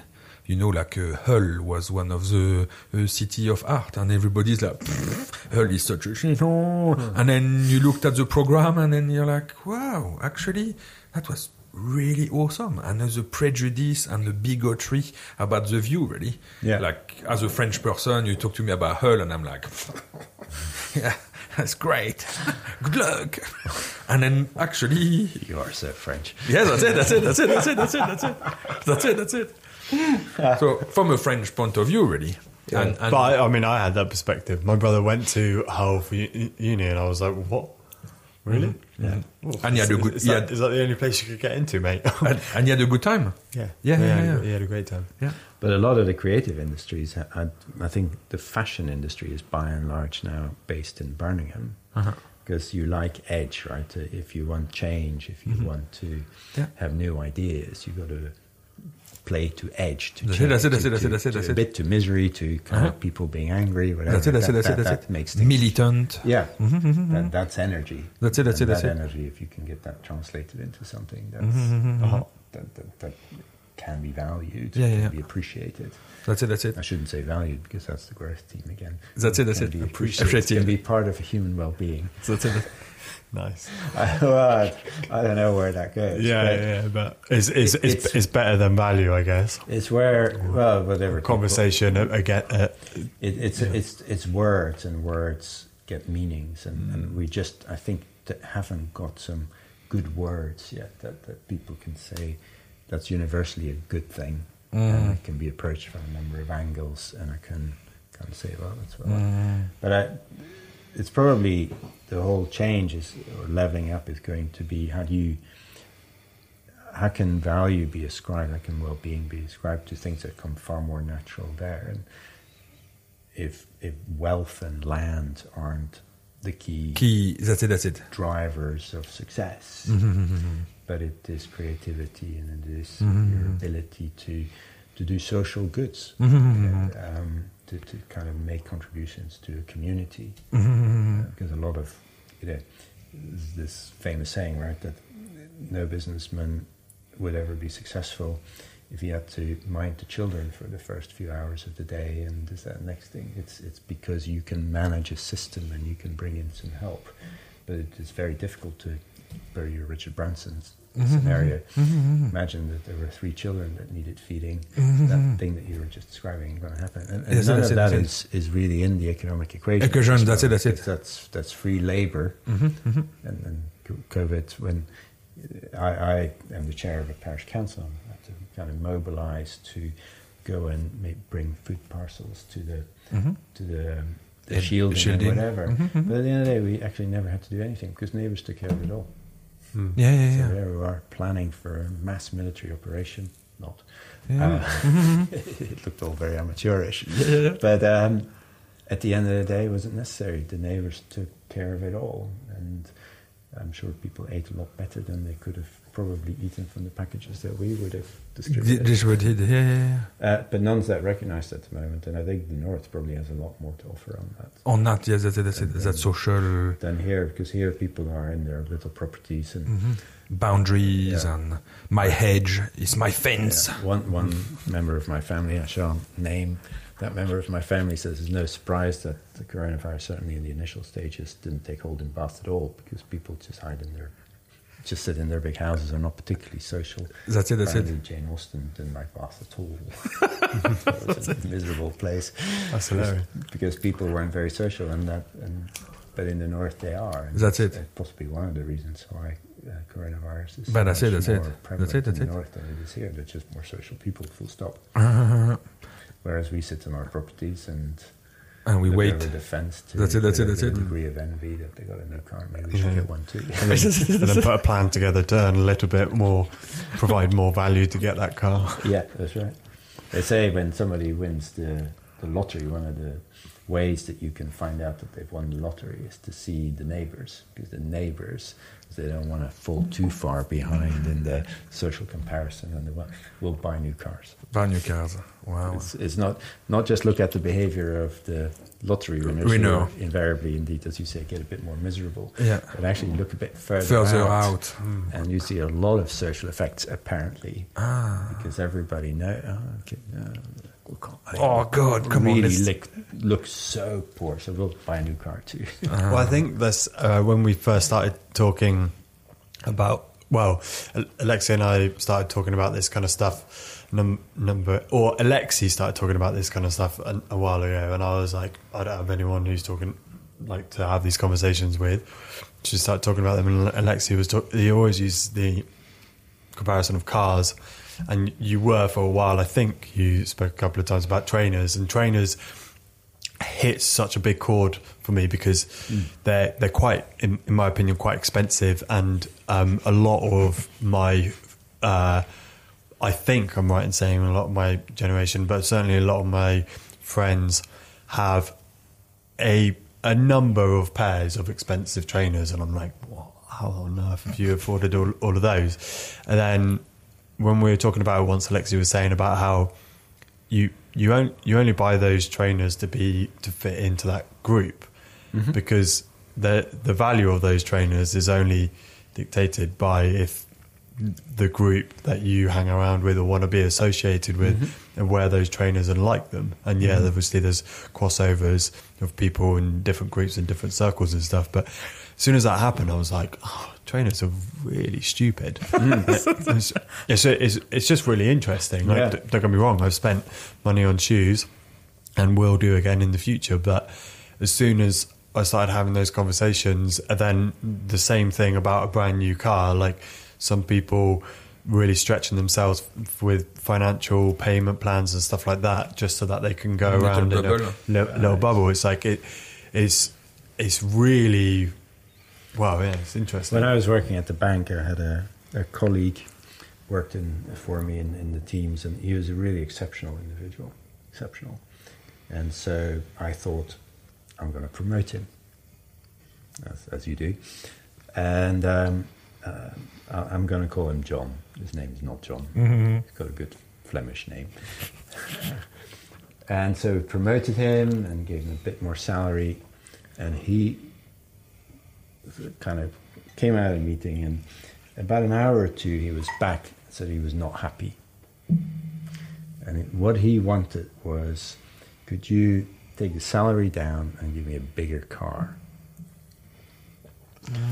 Because the way that his neighborhood could see that he was successful had nothing to do with the bank account that nobody would have an eye has on. access to, has an eye on, but everything to do with the car that's in the drive. And we had a real problem because I worked in a bank, and banks tend to have very tiered scales of benefits. And that BMW that he so desperately wanted was on the next tier. Exactly that. And so this whole trade-off of, but he'll lower his salary.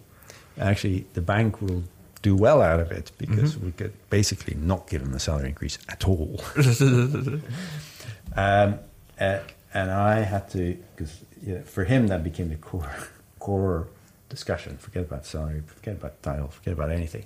I just want to, in my social group where we compare success against each other. And so in the end, I managed to get there. I managed to get the rules of the scheme relaxed. For so the individual. And I, for the next 2 years, had one of the most motivated employees that I've ever seen. Wow. Cars, very important. Trainers, That's very important. Key identifiers of success and standing and appreciation.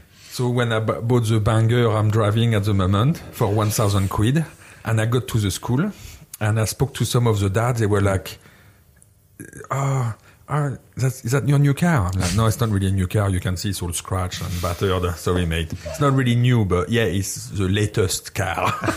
And so like, and they were like, okay. But after a while, you could really see they were really. I mean, how much did you say you paid for it? Okay, £1,000. Oh, that okay, good. Oh, and then you could see the maths were starting to happen in a way, and then you're like. After the initial shame of having a shit car all scratched and my kids wondering how I was going to take them to school. Are you going to take us to school in the night?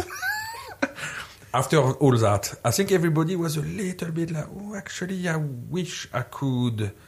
I was not embroiled into that circle and that way of looking at the whole social status from the car already. Because the money I could save for gaining that, which is not really very real, would actually could go somewhere else, really, in a way. And one of the guys said, I would never be able to do that. My missus would kill me if I was to actually come up at home with a car like that, really. Because that was really, so possibly she was really about the status of the whole lot and then the neighbors and things like that, really. And he would not be able, despite him maybe wanting and seeing the perk from financial and maybe like, we could have a better holiday or we could, I don't know, like whatever, go skiing at Christmas or those kind of stuff, really. And that was quite an interesting little social experiment in a way of doing it. And then how shamed everybody how everybody was trying to shame me in a way or highlight the fact that the car was really, but after you're like, it's 60 miles per gallon, it's 90 quid tax a year, I do like 1,000 quid and then I can burn it if I get drunk and I can burn it on the whole lot and I buy another one. Yeah. And people are like, oh shit, no, you can't do that with your car. It's like, well, yeah, I can actually, because it's mine and it's, So you're trying to build a value perception around that freedom. That's it. Because if you were mightily wealthy, people would think he can be so arrogant to drive with an old clapper that's it. It's a sign of just ultimate power and wealth. And then often, you see this in entrepreneurial circles. People are billionaires and they're dressed as scruffily as they look like tramps. Yeah. But that's exactly the point. That's it. I don't have to give a shit. That's it. I can't swear, can I? Yeah. No, you can. And so your problem is a value perception shift problem, Alexis. You've got to somehow. That's it. No, I'm really happy with that. Give value to your alternative. That everybody actually becomes a bit envious and think, actually, you know what? That's liberating. I think people do look at it that way though, because some people can look at it that way because, hope she won't mind me saying, but my girlfriend, like many girls, likes to spend money on clothes, and as soon as you start, I like to really. Reduce the glamour of of clothes down to what it can be if you look at it in a certain way. Both things are true. And for people who like myself who has just started to save a little bit of money and don't have maybe loads of money to be spending on quite expensive items, I have an expensive taste in a certain way. Shoes. But yeah. Yeah. Well, don't look at my shoes. Don't judge me for my shoes. And obviously they're not expensive, and these are actually given to me free, by the way. And but if I'm spending money on that when I'm younger, then if a situation like COVID comes along, and you know, if we have it again next year, is the government going to be able to give me 80% of my salary again for however long? And if it's literally lethal and deadly, then what does that look like? And maybe it's a stronger aim for younger people, almost to, because essentially what you're doing a little bit is and that you described with entrepreneurs is essentially peacocking at how much you're out of that system. Yeah. You're really bragging about how much you're out of that system. But maybe for younger people, that's quite an interesting thing to maybe aspire to a little bit, because then you're not spending your money on things that don't have any intrinsic value once you've bought them, essentially. Yeah. But if it makes you feel good, the vast majority of baby boomers won't have enough money to get through their retirement. And by the time we get to a slightly further advanced age, the world will have changed so much that whatever skill or wealth we've got is not going to be particularly meaningful in it. So I always say to my kids, don't envy it, because in 10 years from now, 15 years from now, you'll pity us.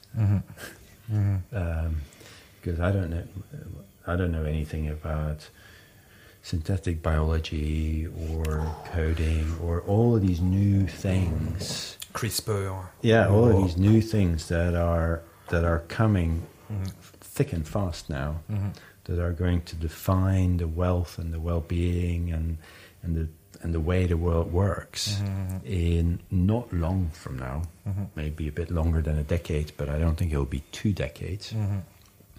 And so what I think at the moment as a nice stash of money, it may not be worth, everybody back in the 70s that had a bit of money thought that, well, it's probably not so bad. And now house prices have risen, God knows what. It's not a lot of money anymore. So I think we're at this. When I was younger, when I came out of university, it was all very predictable, because in some ways you would almost do what your father was going to do. And actually, my first choice, because my dad was in the airline business, is I wanted to be a pilot. Thank God. On hindsight, the power of hindsight. Yeah. Thank God that didn't come to pass. My eyesight wasn't good enough. Yeah. I was too short-sighted. Or were you long-sighted, actually? Yeah. And so at the time, you still needed 20/20 vision, so I wasn't going to make it. And so I went to do something else. But what I think is happening now, and which is in some ways why it's a really exciting time to be younger, is that everything's changing. Fast. Yeah. And careers that, my career was going to be a very traditional career. So I came out of piloting, never went in it. So I knocked on the door, it wasn't opened, so I went to do something else. And then, sure enough, when I was at university, P&G and the likes came recruiting. I worked for a few months for them, then did some consulting, went into, and it was almost perfectly predictable, because if you studied engineering and economics, that's certainly what you're going to do. Yeah. And if you'd asked me, I would have said, I'm going to do that for the rest of my life. Right, and I'll do that till I'm 65 and retired, and I'll retire with a defined benefits plan. And well, that'll be it, really. That's it. Well, none of that's come to pass. And so what I think, when I look at, and I have 3 children, and they're all kind of just out of university or on the first, they're doing stuff that I think is so exciting and can contribute so much value to a future society, that I have no doubt that they will be very comfortably off in 15. 20 years. Whereas we had a very easy start, but a difficult end. I think they had a very difficult start. But I can see a period of growth once the world has flipped over to these new models, where they would be able, because the problems they can solve are of such magnitude and importance, that they will be valued incredibly highly. Not necessarily in absolute money per se, but in recognition, in well-being, and status, and all sorts of stuff. In almost future currency. I think I've never heard that said like that, but I think that is a beautiful way of saying it. Yeah, in future currency. No, the whole, but it's all about sacrifice as well, really. So, and that's almost what I was going to come on to, because I was saying about saving money and stuff. But then, I guess the real thing for me is saving money has come from a byproduct of me learning how to actually work, how to sacrifice, and it's almost like the saving of the money is like that no one can take away me learning how I work, my work ethic now, and even if the future currency isn't pounds in my bank account, then it's probably hopefully going to look like a little bit like that with these other things like recognition and stuff like that. I think that would be beautiful, but no one's going to be able to take away my ability to sacrifice time for whatever that future currency sort of looks like. Yeah, it could be part of a community that cares. I mean, people never worried about retirement because the community took care of them. The square. The idea that you'd have to save to the hilt in order to just then was never really a problem until the last 100 years. I literally had this conversation with my dad just hours ago, because he's in a situation where he runs post offices. He's like, the future of the post office doesn't look particularly strong. He also is in local politics in Chippenham, and that doesn't pay, obviously, particularly well. And I was like, good. He's in a situation where he might have to put some pressure on certain, essentially like pots of money, but it's not straightforward, as maybe it often is the case. And I was saying to him, like, if when you can't sleep at night, when you think about this, part of your thought process is around your future and how you're going to be looked after as you get older, you need to try and be comfortable in the fact that absolutely us kids are always going to be here to look after you. And it's really funny that you say that, and then you talk about the village green and communities and how we maybe need to have a shift into that direction, because literally driving over here, I was like, I know from what my dad said, and I get the feeling that my dad's really he's not thinking like that. He's always thinking about inheritance and the money that he can pass down to the kids. And at the moment, he's had 2 failed marriages, and as you probably know, they're quite expensive. And it's as my housemate says. Well, by working in finance, obviously, my housemate says it's that's an expensive hobby, and bless him, I know that he has that thought on him, and I'm like, it is a completely different time, and I am looking forward to be able to look after my parents in their older age as they did in my young age, sort of thing. Yeah. And if we could get to more of a community way for those who don't have that, that privilege of having kids who at all, or kids who are able to look after them, then, that might be quite a nice little way to have that. I can see that coming. I think when I was young, I couldn't get out of my parents' house quickly enough. Not because they were bad people, they were very nice people, but because that was a social norm. I'm exaggerating for effect here. I can't get my kids to leave the house. I couldn't get them to get a driver's license either. I got a driver's license the day after my 18th birthday. I didn't get it on my birthday because it was Sunday, and I couldn't go and take the test. But it was just that path to freedom. Now I think families are becoming more used to having multi-generations in one house. And I can see... Which they were used to before. Yeah. And I'm thinking, well, maybe actually just the idea of giving them some cash and wishing them well might not be the... But get out. Yeah. Go and see the world is maybe not the model here. The model is to tailor and top and tail the house in such a way that it can rehouse multiple generations. And COVID's been an interesting experiment, right? Because all of a sudden that came to pass. That's it. And just to keep investing, and then in some ways it just gets naturally invested in the family, and it just evolved. This concept that there's got to be money and there's got to be an inheritance arrangement and a deposit and a this and a that. Maybe that just doesn't come to pass. Maybe there's a more social base and everybody works out of there, and we just reorganize it a bit. I don't know.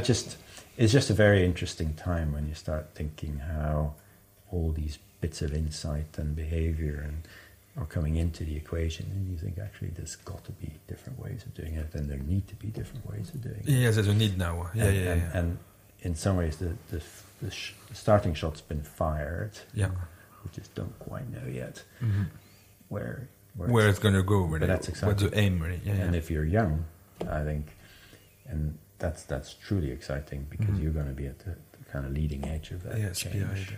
Whereas us, well, not Alexis, of course, because he's very young too. But myself, we're kind of going to think, okay, I'm going to cope with that. You look down on your kids because they will choose your retirement home, right? Yes, that's it. No, my dad mentioned that. He said, well, there's a bit of money, but if I live till I'm 95 or 96 and somebody has to wipe my bum and I'd rather it's not you, well, you might have bugger all. And I'm like, well, I'm really glad that at least I won't have to pay for somebody to wipe your own bum. And you've got the provision for that, really. And, all going well. And thing, really, in a way, really. And that's... maybe quite exceptional to be able to do those kind of things. If you're talking in the UK, maybe people not having really, baby boomers are going to be running out of money. Quite a portion of them are going to run out of money fairly swiftly. And their retirement and a way of earning that money, and them maybe wishing not to have stopped working at 68 or 65 and carried on maybe 2 or 3 more years part-time or thing, really. And most are undersaved, and then most will make a few decisions that end up costing a lot of money. They take this, maybe not now anymore, but this cruise of a lifetime kind of equivalent. That's it. And then all of a sudden that's 10% of the money gone that can never earn a return on investment anymore. That's it. And so from 7 or 8 years of savings, they find themselves in 5. It can go very quickly. That's it. So out of that will come new models as well, because the model that we know, where there's money going around for everyone and there's growth without limitation and without kind of external cost, that's all going to go out of the window. It has to. It is already out. It is already out of the window. And I'm particularly intrigued. I mentioned it already before. I'd never come across this energy example, where kind of renewable energy trading communities. But as I've kind of dug a bit deeper in it, I think that in itself will create change, because now you've got to talk to your neighbors. You've got to get to know them one way or another. Communities will start forming that way. It is naturally community forming. Yeah. And maybe you need to have a multi-generational community in order, because if the community, I'm thinking about telling my neighbor my showering habit and how long I spend and what temperature really, and I find it's a difficult. I'm sure it will be a very complicated and difficult discussion. That's it. But I think maybe generations like Elliot's is going to be a bit more like matter of fact, and it doesn't really matter really. And I think the value we put to that privacy type thing and the whole, my little do I have to change my routine to accommodate you or something like that? Really, it's going to Or we talked about electric cars and the whole lot, and the other thing about me having a £1,000 car, and I bought it 2 years ago, so now it's 500 quid a year, is the fact that for 8 hours you sat outside doing bugger all really. Yeah. And the whole thing with an electric car is you don't own it, and it takes you from A to B, and then you come out of work, and then you tap the wallet, and then there's a car waiting for you, you take it home, and that car must have been working and done all sorts of things during the day, you got no idea, and you just rent that part of the whole thing, and I think it's very, very different. Again, that's ownership, and cars are almost like the anti-communist way of doing, because you don't have to ask anybody about where you're going to go next, and you can put the key in the ignition, create some greenhouse gas by doing so, and nobody has to know, and nobody has any say on the whole lot. You're completely free to do whatever, and that's the concept is addictive. Yeah, addictive again, really. So cars are just another one of those things, really, where it ticks so many of the boxes of you being, and you, hi, Mrs. Smith. Sorry. So you're behind the wheel, and then you're so much in your little zone, you start to scream at the whole bloody person crossing the road, and it's your neighbor, really, and you had not even seen until you're too close to notice, really. And we are really. Cars are a super interesting way. Yeah, really, well, the way that you're talking about them is that you take a car home and you're behind the wheel. Yeah, that's I think the car will. You won't take a car home. The car will take you. Oh, but even better, better. Forget the steering wheel. That's it. Even better. Yeah. I mean, there's literal. It's a very black and white game, driving. Yeah. And there's literal boundaries. There's literal limits everywhere. It's going to be a job that the computers can do so much better and so much more efficient than us. Yeah, and when I first got my driver's license, there was, relatively speaking, a lot of open road, and it was very difficult to control because speed cameras and none of that stuff existed. So it was freedom. Yeah, it was, you had a car, you were free, and now driving is tedious. It's just tedious, as you say. There's controls everywhere, there's traffic everywhere, because the road infrastructure is still as expansive as it is now as it was in the 70s, 60s. Okay, a few more roads have been built, but nowhere near at the rate that cars have been added into the system. So I can't wait to have driveless, not have to worry about driving and just have it on command. That will take already quite a lot of cars off the road.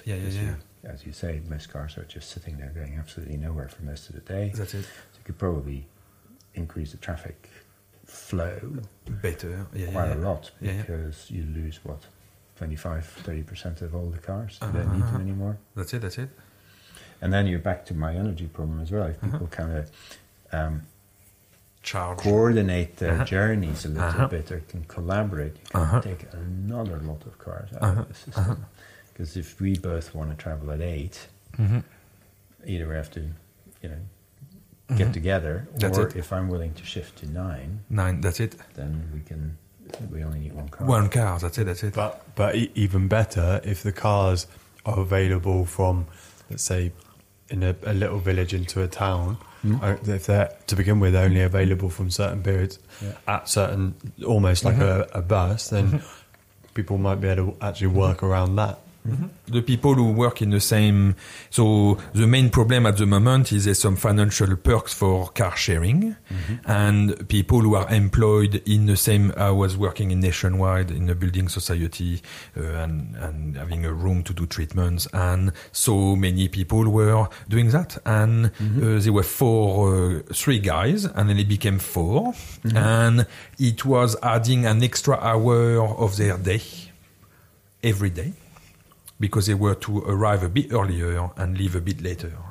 And they were going to the gym or doing other things, organized. They were happy to do the whole sacrifice. So they were actually paying, they were doing 4 times less mileage. They were paying 4 times less petrol.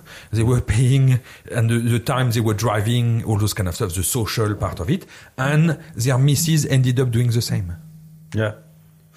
So they had like 4 wives, girlfriends who were using one car to go into the same place as well, and they were mixing the whole lot. So those 4 couples they should have had 8 cars, but they had only 2 cars. Or they had 8 cars, but they were using the cars 4 times less. Yeah.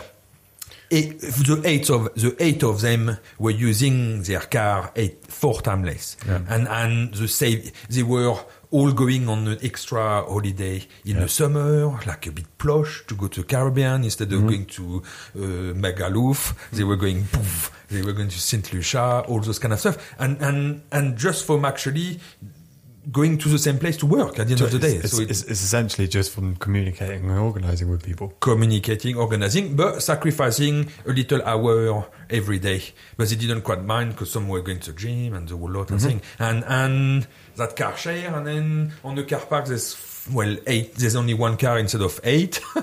So all the rest and things. So it's super incentivized. And Nationwide had one part where all the car shares were kind of being able to go. All the rest were full, and then the whole barrier goes up. You go in, and then you can park. So you're incentivized to almost do the whole lot, really. Yeah. And they did that for, I don't know now because I've not seen them for a while, but couple 2-3 years happily, and they were like, it's a pacing, and we can chat and the whole lot, and you're not on your own, and you go to the same place anyway, and then the weekend you can do whatever you want, really. But 5 days, and it's quite interesting. It's interesting because I was listening, going back to where we in many ways started. You're describing here an economic system, because you've talked about the car ownership and going on holidays and so forth. But there is at the moment no economic model that could describe what you have just mentioned. Because basically you're describing some people that are trading off assets for a kind of social happiness. And they're trading assets for kind of income flows. You can do that. They're trading assets for a bit of convenience in a car parking spot. Don't really come across that in terms of economic modelling, but I'm sure that will come. But there's a lot of what you were describing. As I was listening to it, I thought, that goes right back to where we started, which is economic models have to change because they just don't recognise what people want and need. And that example is a perfect one, because a lot of what you described, we at the moment have no idea how to model that. And it also needs to take into account that future currency thing, because if that being able to park closer to, that's a currency almost. It could be, being able to park. And like you said, recognition. Like one thing over the last number of years that I've been on my mind quite a bit is obviously the whole gender pay gap. And I always found it quite interesting because I knew that what my bubbles, my spheres were saying wasn't actually represented in what the data was saying with regards to, the differences between men and women, and how obviously those in this growth model have quite a big difference in how they're commoditized, and then in Norway, where they tried to level out the equality of opportunities, and then it pushed the STEM fields and the nursing and stuff like that even bigger, like the difference in genders. And obviously, looking after people, there really isn't anything more valuable really than talking and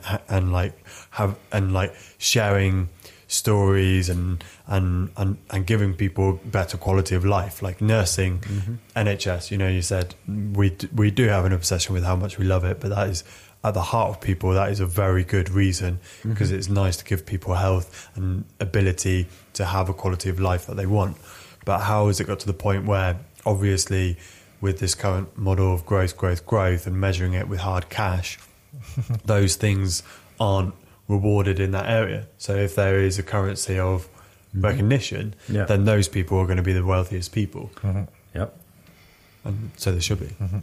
and the bankers are not going to be so rich anymore on that scale. Unless, but they need to be different scales. Otherwise, of course, some people are more social than others. There's very timid people. There's very introvert people. So do we put introvert people on the side?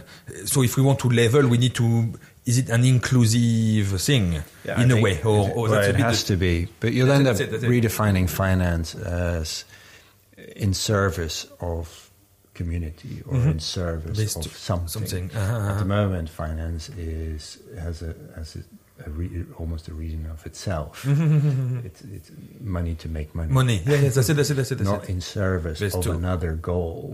It's become its own goal, and I can see that happening. A bit of regulation, this bit of that. Yeah, to start with, to impose a bit the whole model, and then it organically goes. And in the UK, they've made a start because they've ring-fenced parts of the bank. That are away from investment banking and so forth. And essentially, the concept there is these banks are in service of normal people doing normal things. That's it. And that's what they do. And they're ring fenced against that. Okay, perfect. And that used to be the case in the US as well until that, and then with all the consequences that followed. I can see that concept going back. Back as well. A lot of what happened in financial services isn't really necessary. I mean, but it's a way of obviously making money on money, which is a natural trait, and growth promotes it. And many of the bank failures and the biggest casualties of bank failures came from the scenario where a number of companies got into the whole debt game and the leveraging of debt game, the CDOs, the famous CDOs. Number of banks sat that out. They weren't part of the initial wave, and their instinct was that's not us. Not good. And then the shareholders start pressuring them and say, look at that lot, how much money it's making, this, that, next thing. And then they come in late, because everything has a growth curve to it, a kind of natural evolution curve to it.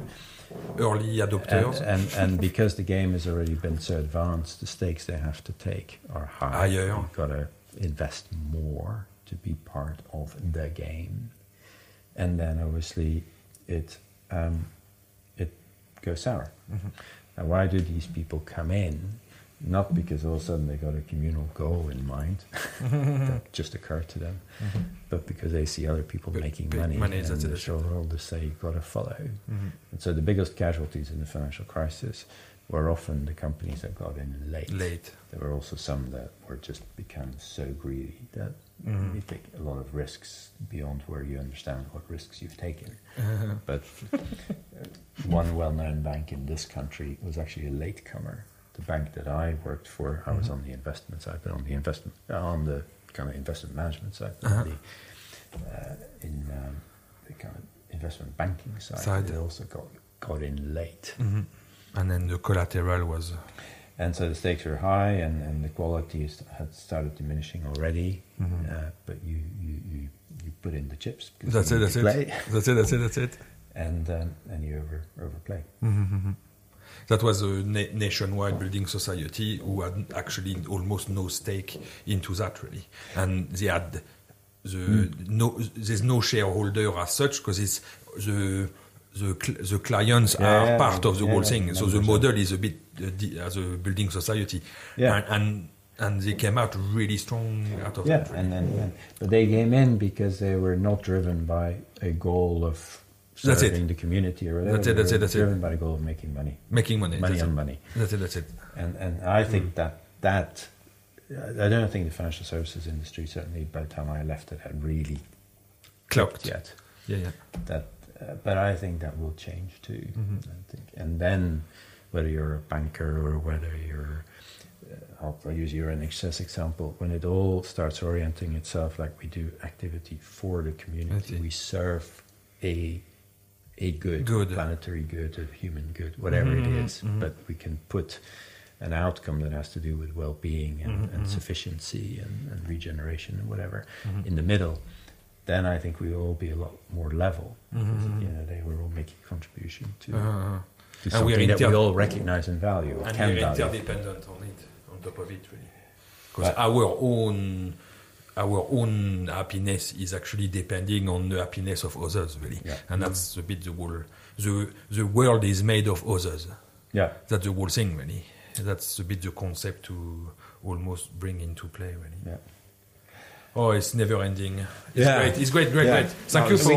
We can talk about it a lot. There are no answers. That's interesting. Yeah, no answers. I love that. We could talk about it a lot. There's no answers. But I mean, I like personally how positive you are about it, and how, you know, what you were saying about what you said to your kids is really nice. And coming from someone who's in the financial industry, how you feel like and has had a career in the financial industry, feel like there's a change coming that's going to take into account some of these variables and stuff like that's a very positive. Yeah. So I mean, even if there's exciting no answers, it's like I think it is exciting, and that's the way to look at it. It's just exciting. There are new tools, there are new insights, and we know that certain things can't continue. We know our planet is being stretched, and certainly my kids have a lot more, because they've never known anything else. There's an issue to deal with, and we want you, Dad, to do your bit. Okay. Exactly. Okay. No, good. Over 2 hours. Yes. As you it goes said. fast. It goes fast. As you said, gosh, I can see what you mean. You guys are obviously well versed at this. I can see what you mean. Very interesting. Thank you. No. Thank you for sharing. Any time. It was great to chat. Well, I hope it's used. Yeah. It's a great insight on the way it goes. Really, it's perfect. Thank you, Patrick, for coming around. No, it's my pleasure. And sharing info. Well, and likewise to be challenged and have contribution. Future currency. I've written it down. Yeah. Because I think it's a really. It's mine, man. It's well, you say that. Too late.